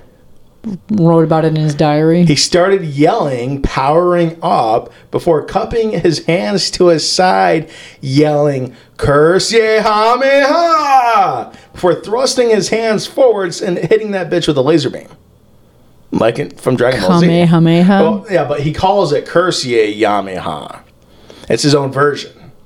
I don't know the Goku's attack. Oh my god! So for those that don't watch anime, Dragon Ball Z's got the main character Goku. He yells Kamehameha, shoots a laser beam from his hand. Yes. And the longer the syllables go, the more power it has. Indeed. And sorry about that. Puka is on my lap. I'm trying to. I can kind of hear her. I'm trying to. Yeah, there we go. Yeah, thank you for your input, Puka. Yes. She's the only black thing that Mel likes. Says cock. Jesus Christ. Yeah, so those I know it's just an attack from an anime. He is that was popular honestly, in the 90s. Yeah, he's like so mentally disturbed. Oh, yeah, honestly, no, she was in a bad position because I don't know if someone who's that mentally unhinged, what do you do in that situation? Because I guess the thing you have to decide is not just is he a disruption, but is he a danger to anyone? It seems like it's dangerous because again, she likely would not have understood that that's from an anime. Even if she did, it's fucking bizarre. It's fucking weird. It's bizarre, but I've seen kids do this in school. Have you really? I literally know a kid, retarded, like he's autistic, retarded. He used to use autism as a defense for being a piece of shit. Yeah, he'd be like, he was at like the facility I was at for the state where they sent criminals who were teenagers. Oddly enough, I've never committed a crime. What an entire coincidence. But yeah, he was like there for like diddling his like baby sister or whatever. Yeah. And he used to be like, I only did it because I'm autistic. I'm like, no, you did it because you're a fucking weirdo. But he also, like, when he'd get angry, he wouldn't fight you. He would shoot a laser beam out of his hands at you. Wow. It's insane. But Chris Chan literally believed that because he said the word curse, that the curse ye ha me ha would bring misfortune on anyone that got hit by it. Unsurprisingly, Wishy-Washy was unaffected and proceeded to ban his signs and newsletter from campus grounds. At the very least, that's what she would have done. She should have done. Yeah, so he's like, this bitch is impervious to my attack. So this enraged Chris Chan so much that he declared war on Miss Walsh. However, he declared it silently in his head to Sonichu because he didn't let her know that she was at war with him. Well, because if he had, that might have been considered an actual threat, and then, law I'm pretty sure enforcement that cursing Yamiha and shooting a laser beam out of your hands is a threat, Mel. That's assassination. And in his personal diary, he claimed that she made it illegal to hand out his newsletter. Which she does not have that power whatsoever. No. And he declared his plan to incite the masses and demand the return of the newsletter, which didn't work out. He couldn't get any of the student body convinced enough to like fight on his behalf to get it back. They would see him approaching and they would move quickly away from him without making eye contact. So his chances of getting a boyfriend-free girlfriend, in his mind, would not be able to return until he could continue his newsletter and his attraction posters. Oh, so that's why he couldn't get a girlfriend, because the dean was saying fucking weirdo. Yeah. Jesus. And once more, he turned to depicting this entire event later on in his webcomic series, where Sonichu is beside him while fighting Mary Lee Walsh. Oh my God, and that's troubled so by weird. what was happening with Chris Chan, Mary Lee Walsh reached out to Borb and tried to convince them to remove Chris Chan from school. which is what you totally should do as a dean, but not to board because they still have PTSD from the last time a school tried saying they need to remove him from school. Yeah. Which this only resulted in pissing them off as they, like I said, had PTSD from the last time a school attempted that. And not only did they publicly refuse, they get very upset and secretly they declared Walsh public enemy number one and to the entire family. I don't know if I would have gone to, like, he's an adult. I don't think I would have gone to his parents. No. Even if he's retarded, there's rules that you follow for disruptive students. I would have gone to his parents, like, you got to help this kid. Yeah. And so, in a sense, they were contributing towards Chris Chan's revolution against Mary Lee Walsh, which eventually made her a permanent villain within the webcomic series. And even leading Chris Chan to create a custom skin of her in Soul Calibur, where he would beat the shit out of her in like practice mode for hours. And for people that don't know, practice mode is when the character that you're fighting doesn't defend themselves. They just stand there and take the beating and have infinite health. And you just beat the shit out of them. Well, A, why would that, as a gamer, I'm like, why would that be fun? And then B is like, that's well, you do it to practice like the hard combos and shit. Oh, okay. I sort of get that. Yeah, but like the whole thing is that he was creating. He's such a piece of shit, but he can like pretty good with computers to create a pretty decent like skin. Again, that weird thing where there's this frenetic energy, but fatal laziness. Yeah, you know. Yeah, it's just fucking weird. So looking for a new loitering grounds to hunt for women. My word's not his. Oh my God. Chris Chan went to the Fashion Square Mall and other areas that he would later dub his attraction zones. Even though I'm assuming they were not flocks of women. No, it's just where women were, not where women wanted to be. So he just stood there and used the mall as a testing ground for a brand new strategy of his. Oh no, do I even want to know? He got this from anime. Of course. So he views women in under the... Oh, there goes Puka. She's had enough of your life. Yes, she did. So he views women in a similar way that you would view anime females. And you hate anime women. I've almost entirely. Although 99%. There's one pink-haired bitch that you like. There is one who had redeemed herself. Otherwise, it's just like, you know what? Bulma can just die in a fucking hole. Chi-Chi, holy shit, woman, you need to shut the fuck up. Yeah, she really hates female characters. Yes, they do. In the animes. No, Chris Chan literally loves them. He beats off to them. Anyways, he his new strategy was standing near the attraction poster, and then he would attach a paper heart to a piece of red string and throw it at women who happened to walk by him. And as he slowly pulled it back towards them... That's called security, we have a problem. Yeah, so he would essentially go fishing for women using the red string on, with the paper heart. And then he would, like, slowly, like, drag it back towards them as if, like, trying to lure them to him. Wait. You're saying he physically, literally did this in public at a mall? Yes. At, like, the food court, yes. I'm trying to process this. Wow. And it comes from anime because there's like a trope where like the anime chicks would follow like a little heart, like it would be like on a trail to like the main character and be like, "Oh, I love you so much." That's how he viewed women were just like gullible fish that you could like attract with like fishing bait. So in his mind, he is the main character. Yes, and his mind, he's the main character has to fight off the and pussy. Every chick is dumb. So anime. Yes, so anime. And they're all like lollies, so they're like 12-year-old girls with like big tits. They're like 1.5 million years old. Fucking weird Japanese shit. It is absolutely weird. But he did that, and he literally thought that the women would single-mindedly follow the shiny paper to him. And this came from like him, like I said, watching a lot of anime. And in his mind, he expected them to behave just like the girls in the anime, with them getting excited and creaming their panties while they pulled his dick out of his pants and gobbled it up like a fat girl cake. This was immediately noticed within about a week. He managed to get a week of this fishing trip in before mall security discovered what he was doing and confiscated his string with heart, which caused Chris Chan to develop a vendetta with authority figures in public. Yeah, well, if you stopped acting like a fucking crazy man in public. He coined the term jerk cop, which he abbreviates to jerk op. Okay. Yes. And there are also villains in this webcomic series. It does not surprise me that it took a week for mall security to figure this out. So where I work, we have had to start going in through a side door in the morning because homeless people were coming in the front door at 5 in the morning. So this is what our security guard does. He leaves the door unlocked, sits with his back to it, has his headphones on, and he's on his fucking phone. Yeah. So anyone, any number, you could have a whole fucking parade come through that door and he wouldn't know shit. So I get why it took a week for them to figure out this weirdo was sitting there throwing paper hearts at females. Holy shit. Fishing for women. My God. You have to respect the hustle, though. Got to respect the hustle. I guess. So his next interaction with the jerk ops comes 8 weeks into his loitering. 8 weeks into his loitering. 8 weeks into his loitering at the mall. When the same guard, literally the same dude, approached him and causing Chris Chan to pull out some of his own custom trading cards, which told the story of the lonesome virgin with rage. And the cops are like, I don't even fucking get the fuck out. You're making me do my goddamn job. Chris Chan even later bragged about the fact that he looked the jerk op square in the eyes and shouted no directly into his face. And the cops are like frantically brushing like the spittle, Cheeto dust off of them, and like the Mountain Dew juice. Just holy shit. And within 5 days, he was approached a third time. And all this time, this 8 weeks or 9 weeks, he could have just had a fucking job.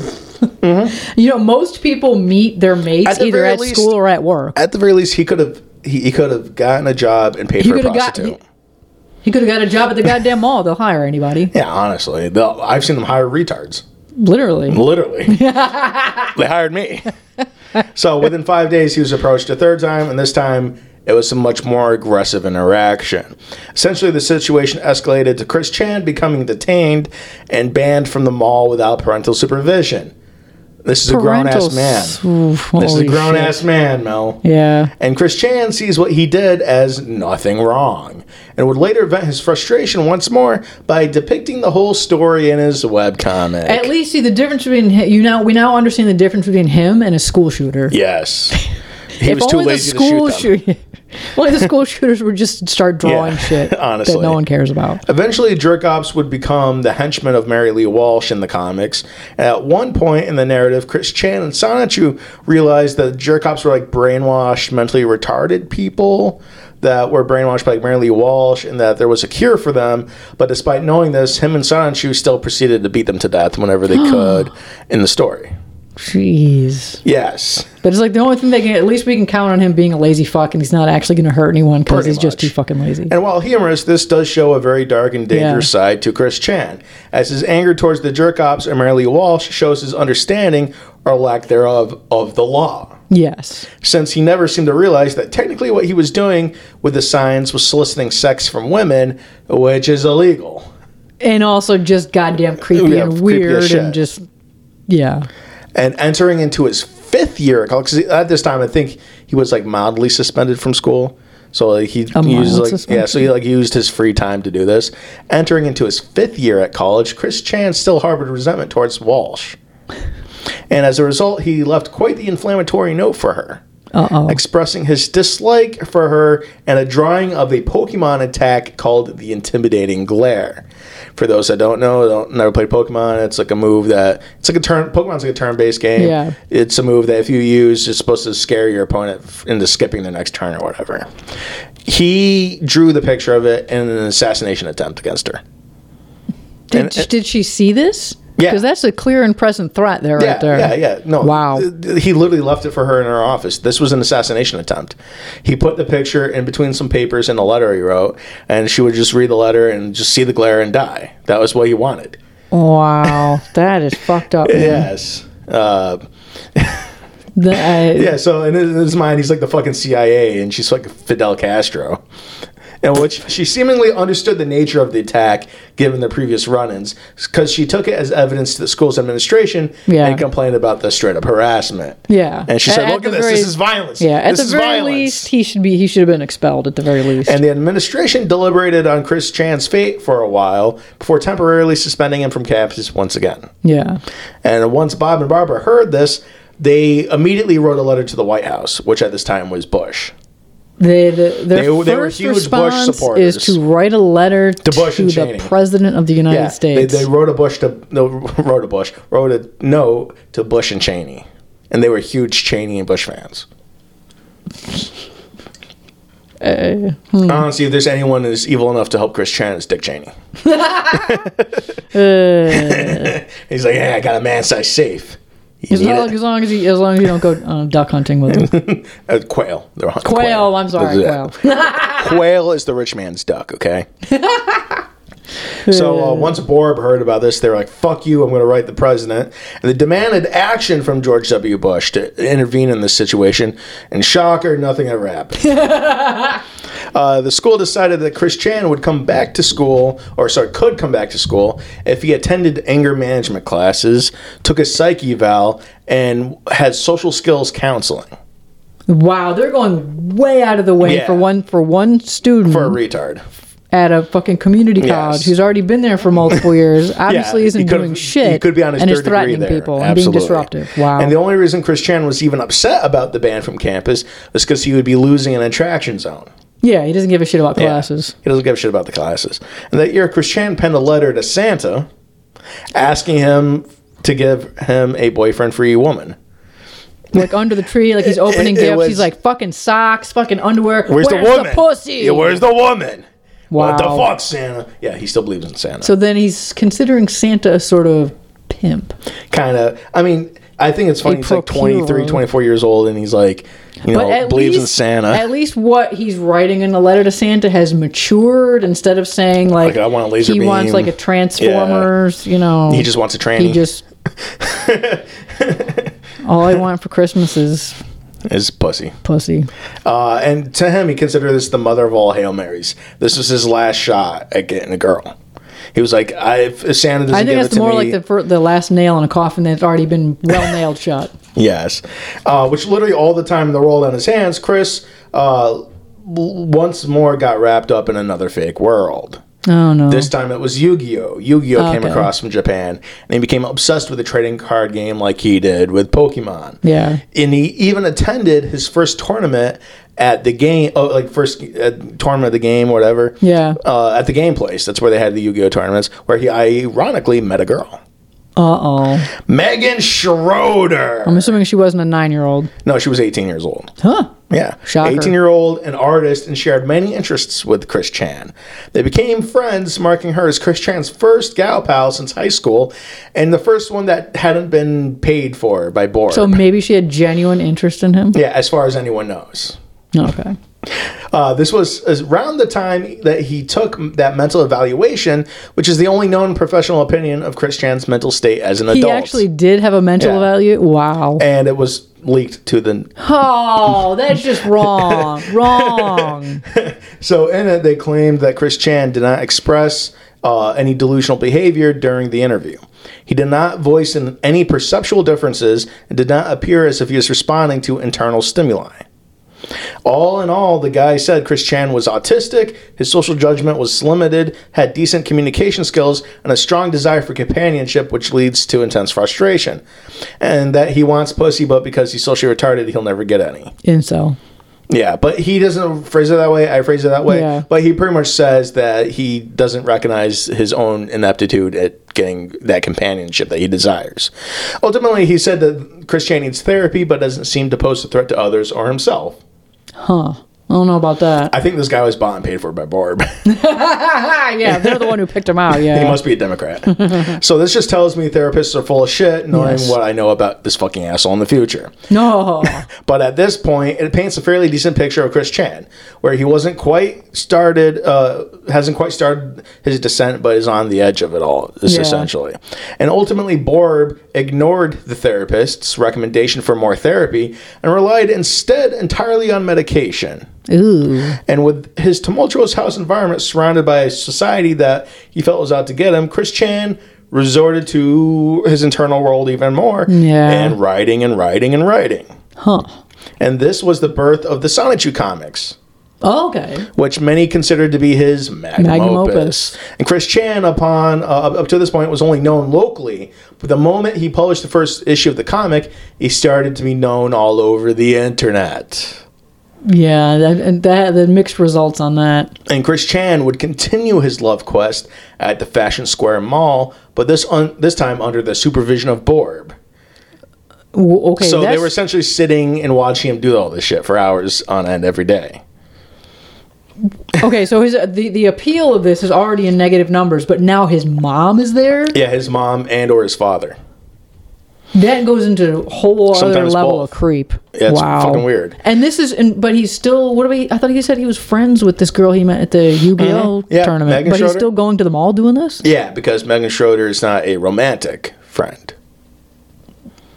He doesn't understand that's how this starts? We'll get into Megan Schroeder. It's good to have Megan someone Schroeder who's your friend that you fall in love with. Megan Schroeder is a very interesting story in his life. So Borb would watch as he spent several hours a day pacing back and forth with his attraction signs. And why wouldn't you, as a mother, think that this is a bad idea? Because she's old and dumb. Oh my god! So eventually, Chris Who's Chan. more retarded? Honestly, probably they are. So eventually, they're alcoholics too. Oh, okay, that's true. Yeah, they're alcoholics. Oh my god! So eventually, Chris Chan would attract the attention of women. This being in the form of 19-year-old Anna McLaren, who wrote a blog. And she details her entire interaction with Chris Chan in the post titled "The Tale of the Crazy Pacer." Remember I mentioned that earlier. So she detailed seeing a 20-something-year-old autistic man pacing outside of the store that she worked at. I think it was like a Foot Locker or something. Yeah. Occasionally, he would look into the store's windows to ogle the women in there, and she was eventually dared by some coworkers to wave at him, which drew his attention, and he promptly entered the store and began talking with her, holding the sign. When you said that she waved at him, I'm like, now I'm imagining him pressed up against the glass, like with his mouth open. Hey, pussy. I see pussy. Oh, that's pretty much like Zoidberg with the fucking mouth with all the teeth in it. So apparently Chris Chan is just smooth. He's a smooth operator. Oh yeah, but I'm picturing him talking to her with the sign in between them. Yeah. Bounce, go out, bounce, go out. Yeah, no. So his first line was, "So do angels have names?" Oh my god. Which was likely meant to be, "Do angels like you have names?" But he fucked up the line. She writes that she thinks he fucked up the line. And he's like, wait, that's not how that's supposed to go. Well, she literally said, "Probably, I don't know." Eventually, he would ask her for her name. She would say she didn't go for pickup lines, ignoring the question entirely. And this would cause him to walk away out of the store without saying a word. Later on that day, he would come back with a card that, as she describes it, had a crudely drawn Sonic the Hedgehog and some other yellow Sonic-looking creature on it. And it had Chris Chan's email, telephone number, and website on it. It was essentially a homemade business card. And it was likely like the size of like those like big-ass index cards, too. Holy shit. And despite failing to get pussy, Anna would become one of Chris Chan's longest-running real-life acquaintances. Oh, my God. She stays in his life for a little while. So in March 2005, Chris Chan managed to triumph once more with a girl named Hannah. So he's actually getting Well, yeah. I don't know if they're... And Hannah may be the first case of, like, troll. Ooh. First ever, like, troll for Chris Chan.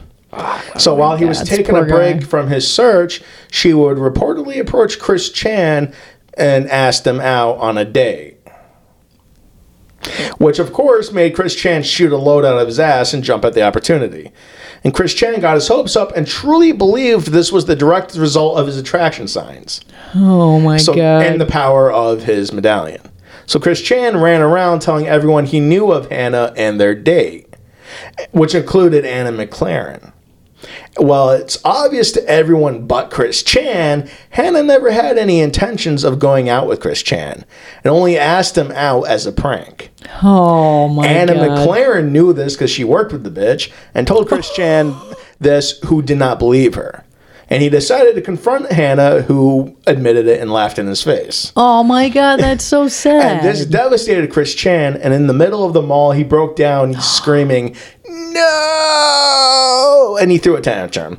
Which, of course, I've seen a Chris Chan tantrum. Not this one in particular, but there was one where he was like, Christina Tranny Chan. when he's in this Tranny Chan arc, which he might still be in. But it was at like some sort of like video game convention, and they were trying to remove him, and he lays on the ground and goes and screams out that they're being transphobic, and it got like really big notice. And this is like before a lot of like people who are younger than me started recognizing that was Chris Chan. Yeah, and he became like almost like that year's biggest like issue for trannies, even though they didn't know that was actually Chris Chan. Yeah, a lot of them didn't know that was actually Chris Chan. Oh my god. But yeah, no, it's fucking hilarious because like I saw the clip on the news and say, "This is how they treat trannies. This is how they treat trannies." It wasn't just someone who meant they didn't realize that someone who's obviously very mentally disturbed having a breakdown. Yes, no, they thought it was because they were removing him because he was trans from the event. Wow. Yes, it's fucking hilarious. But again. So he accidentally falls ass backwards in all these situations. Honestly, but you know, like you hear about like chicks who get killed by, you know, fucking weird, creepy guys. And it's like, okay, if you're inviting this, whether you're doing a blog or you're doing this as a troll or whatever, and you get killed, but fuck you, you deserve this. Don't get involved with people like that. There's nothing but a red flag. That's like a red flag frosted with another red flag with red flag candles on it. You stay away from that. Yes, but it's the risk we take for the entertainment, Mel. Holy shit. So he broke down yelling, "No," threw his temper tantrum, and that got him another temporary ban from the mall. No, that should be a permanent ban. That should be a perma ban. Yeah, perma ban. So it turns out Anna kept a long-running blog on Chris Chan, informing the world of his movements and stories. And in one of the final entries, she writes this. And honestly, this is probably the most beautiful description of Chris Chan you'll ever read. So Sonichu returned to Alderman today. I am not sure what to make of him. He sits in his chair and draws his Sonichu comics. Harmless, I assume. Yet I felt like he knows he's different. He knows that the world rushing in front of him is not his own. Surrounded by the brightest students in America, whatever that means, he sits in his chair and draws. 23 years old. I'm not sure he even graduated high school. In front of him, texts of Plato, Faulkner, God, and Kleist swirl. Does he have the capacity to understand these works? Whether he can or not, I am not sure. But there is nothing in his eyes that realizes that there is a level of understanding and thought that he is unable to partake in. As he slumps lower and lower in his chair with each student he eyes reading or holding a book, he falls into himself, and to the markers and the colors on the page in front of him. He seems intelligent enough to understand that he does not understand, and that is the hardest part of all. Wow, that was actually really beautiful. Yeah, right?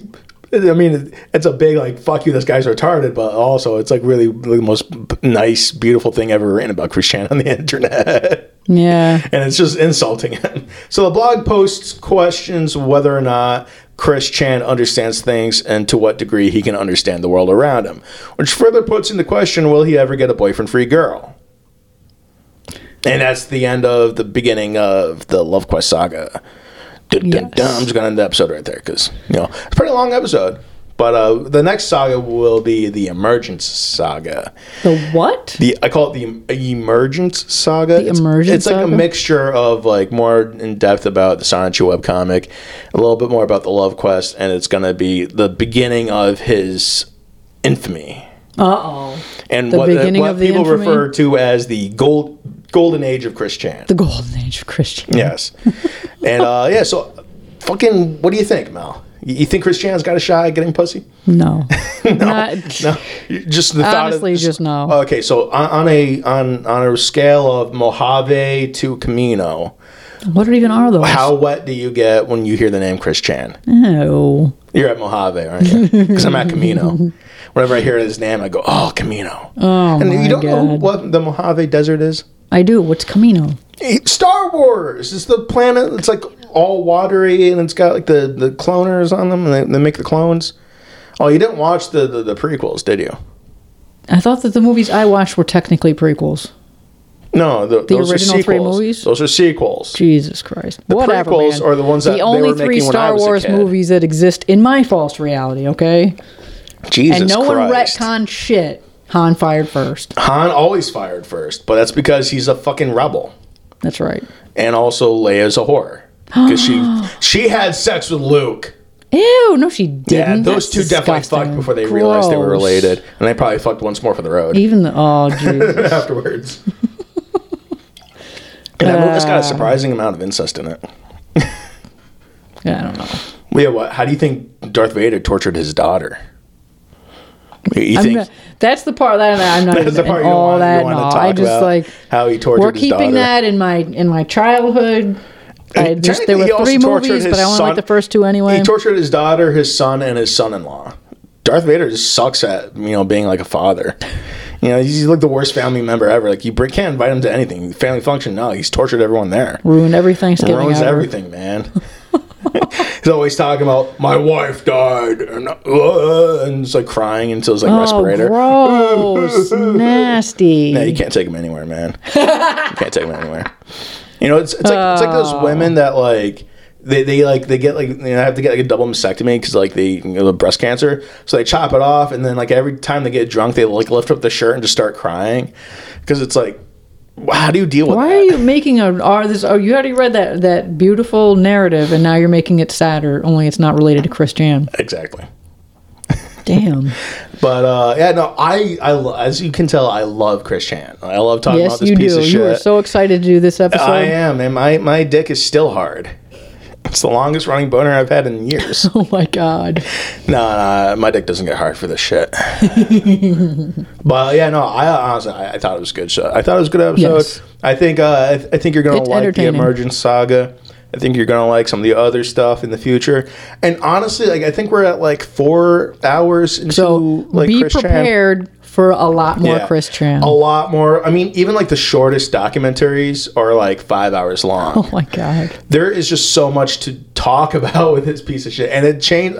Like there's updates all the time. I guess I should be doing like more regular searches for updates on Chris Chan. Yeah. Since this may end up just being Until He Dies series on our podcast. Oh my god. It's I don't know, man. This is culture. This is the part of the Americana that the world needs to know. This is the evil that we need to deliver more That is true. That note, Mel, let's plug our shit. Yes. If you want a sense of community for whatever reason, you can join us on X. X gonna give it to you. He gonna give it to you. X gonna give it to you. I don't think you ever get tired of that. I never do, and I never will. The cocaine helps. But you can follow us at the Deuce_podcast. Yes. That's our handle. You can look for updates on episodes. You can look for Eli spewing more propaganda and his fucking dumb shit opinions. You can look for Mel also doing the same thing on the same channels, on the same X handle. Except sometimes with vaguely different opinions, so people think that our account is schizophrenic. And sometimes they'll be on the same post. Yes. Where I didn't realize she had posted, so I'm going to post my own opinion. And then it really confuses people. That is the true Deuce quality right there. Yeah, that is the Deuce. That is delivering evil to your front doors, bitches. Yes. We're like Amazon, except for we actually get the packages where they're supposed to go. Fuck Bezos. We do have an announcement. Who the fuck was the Kissinger? Henry Kissinger. We're going to celebrate his death tonight.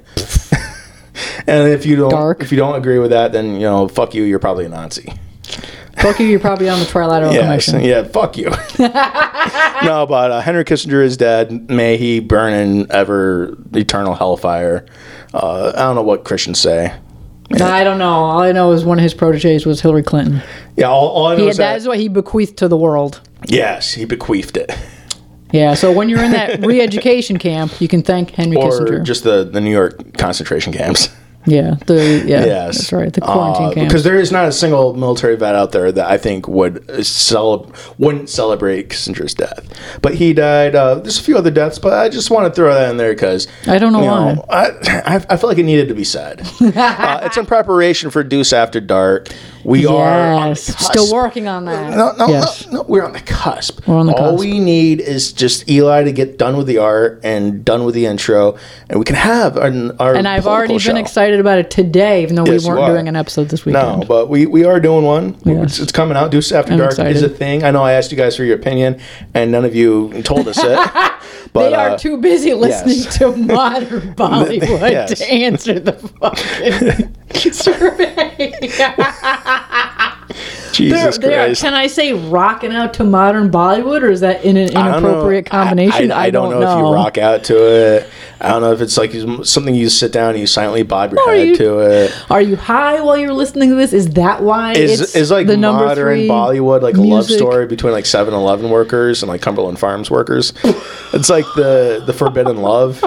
that crossover series going on. I genuinely don't know what modern Bollywood is. At this point, I'm not sure I want to know. No, I don't know. Like, because some of that classic Bollywood is like Ong Bak and like all those like movies where they're all just dancing. So you're talking about this, but this is this. Oh Jesus! You know those Bollywood movies where all they do is dance, and it's great dancing. God. But you don't understand what the fuck they're saying because they're speaking in Indian, and fucking the music is just hilarious. And you just know that like those are the people that got to eat that week because everyone else in India is fucking starving or being raped. Oh my God! Doesn't India have an issue with it's like one? There's like all 9 men for every one chick. I don't know. All I know is that India currently has a problem with feminism. Feminism is currently over there but they're supporting India. Israel. They have an issue with feminism and they're supporting Israel. Oh my God! I feel like India's just got a lot bigger problems going on in the world other than like they need geopolitics. Maybe they need modern Bollywood. I think what they need to do is figure out how to like create clean drinking water and not rape Everything women. goes from there. You know, don't rape women. Clean drinking water. Get a job that doesn't involve you working on a phone. Okay.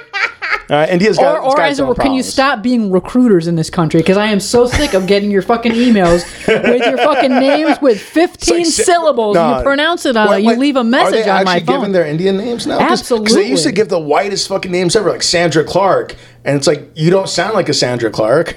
Oh my God! Or it's like a Bob Tenenfold. No, there was the latest one that I got was like an English name, but I couldn't figure out the accent. And then I'm like, you know what? It sounds like it sounds like a fucking AI. Yeah, it might just be AI. That freaks me out more than the Indians. It might just be AI. And we're not hating on Indians. I don't know. I'm hating on Indian recruiters. Just making fun of you guys. All right, anyway, it's got literally nothing to do with the show or the outro. So if you want to follow us there, feel free, and please spread the word about the Deuce. Yes, tell your friends, tell your relatives, friends, tell your family, tell your coworkers. Say this is what I do at home. Yes. I listen to the Deuce. We appreciate listen to it on your lunch break. And tell love your friends that we get from you guys. Yes. Every view counts. We're getting up there. We're getting places, man. We are. We're almost at 1,000 plays overall. Almost 1,000 downloads. 1,000 downloads. Almost 1,000 downloads is a pretty big deal for us. It is. Although I think it was like 3,000 minutes of material this year. A lot alone. Of minutes. And it's all because of you guys. And we got thousands this is year and 2. thousands. Let's make year 2 better more. than year 1.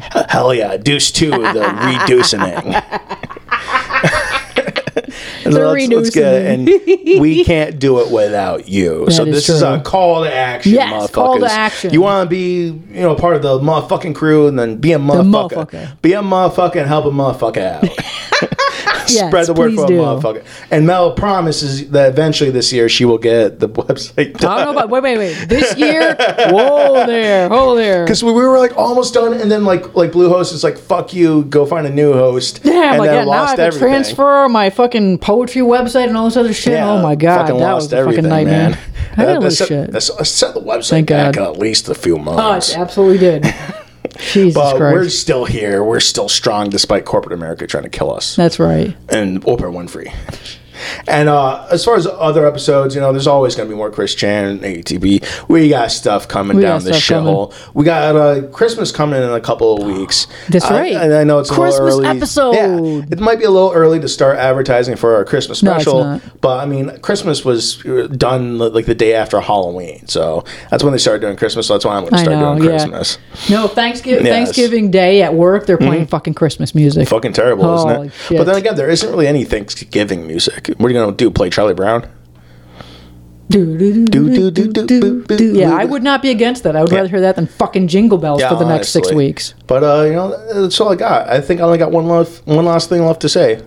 Don't fuck in the woods. And don't throw paper hearts at women. They're not fish. Thank you. Thank you. Those of us at Deliver Us Some Evil want to thank you for listening. All of our episodes are available at Spotify, iTunes, or wherever you find your podcasts. For the latest news, check out our Facebook page at facebook.com/deliverussomeevil or email us at deliverussomeevilpodcast@gmail.com. And remember, don't fuck in the woods. Hey, look at me! I'm sitting here sad and lonely without a fire, but desire not. Hear you say, you sing.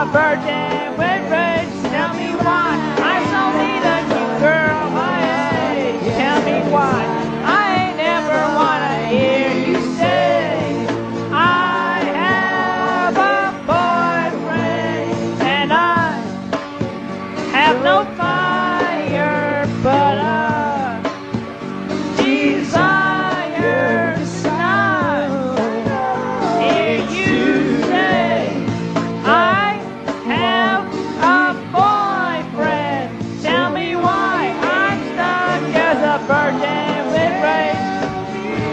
I so need a cute girl my age. Tell me why I ain't never wanna hear you say I have a boyfriend. Why do all of the jerks get all of the pretty girls? Yeah, you may not notice, but I want you to know that I am a lonesome heart and I have no fire but a desire to not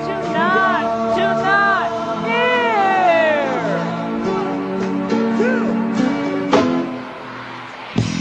Stuck as a virgin with rage. So need a cute girl my age. I never wanna hear you say I have a boyfriend. Tell me why I'm stuck as a virgin with rage. I so need a cute girl my age. I never wanna hear you say I have a boyfriend. Tell me why I'm stuck as a virgin with rage. I so need a cute girl my age. I never wanna hear you say I have a boyfriend. Never say it now.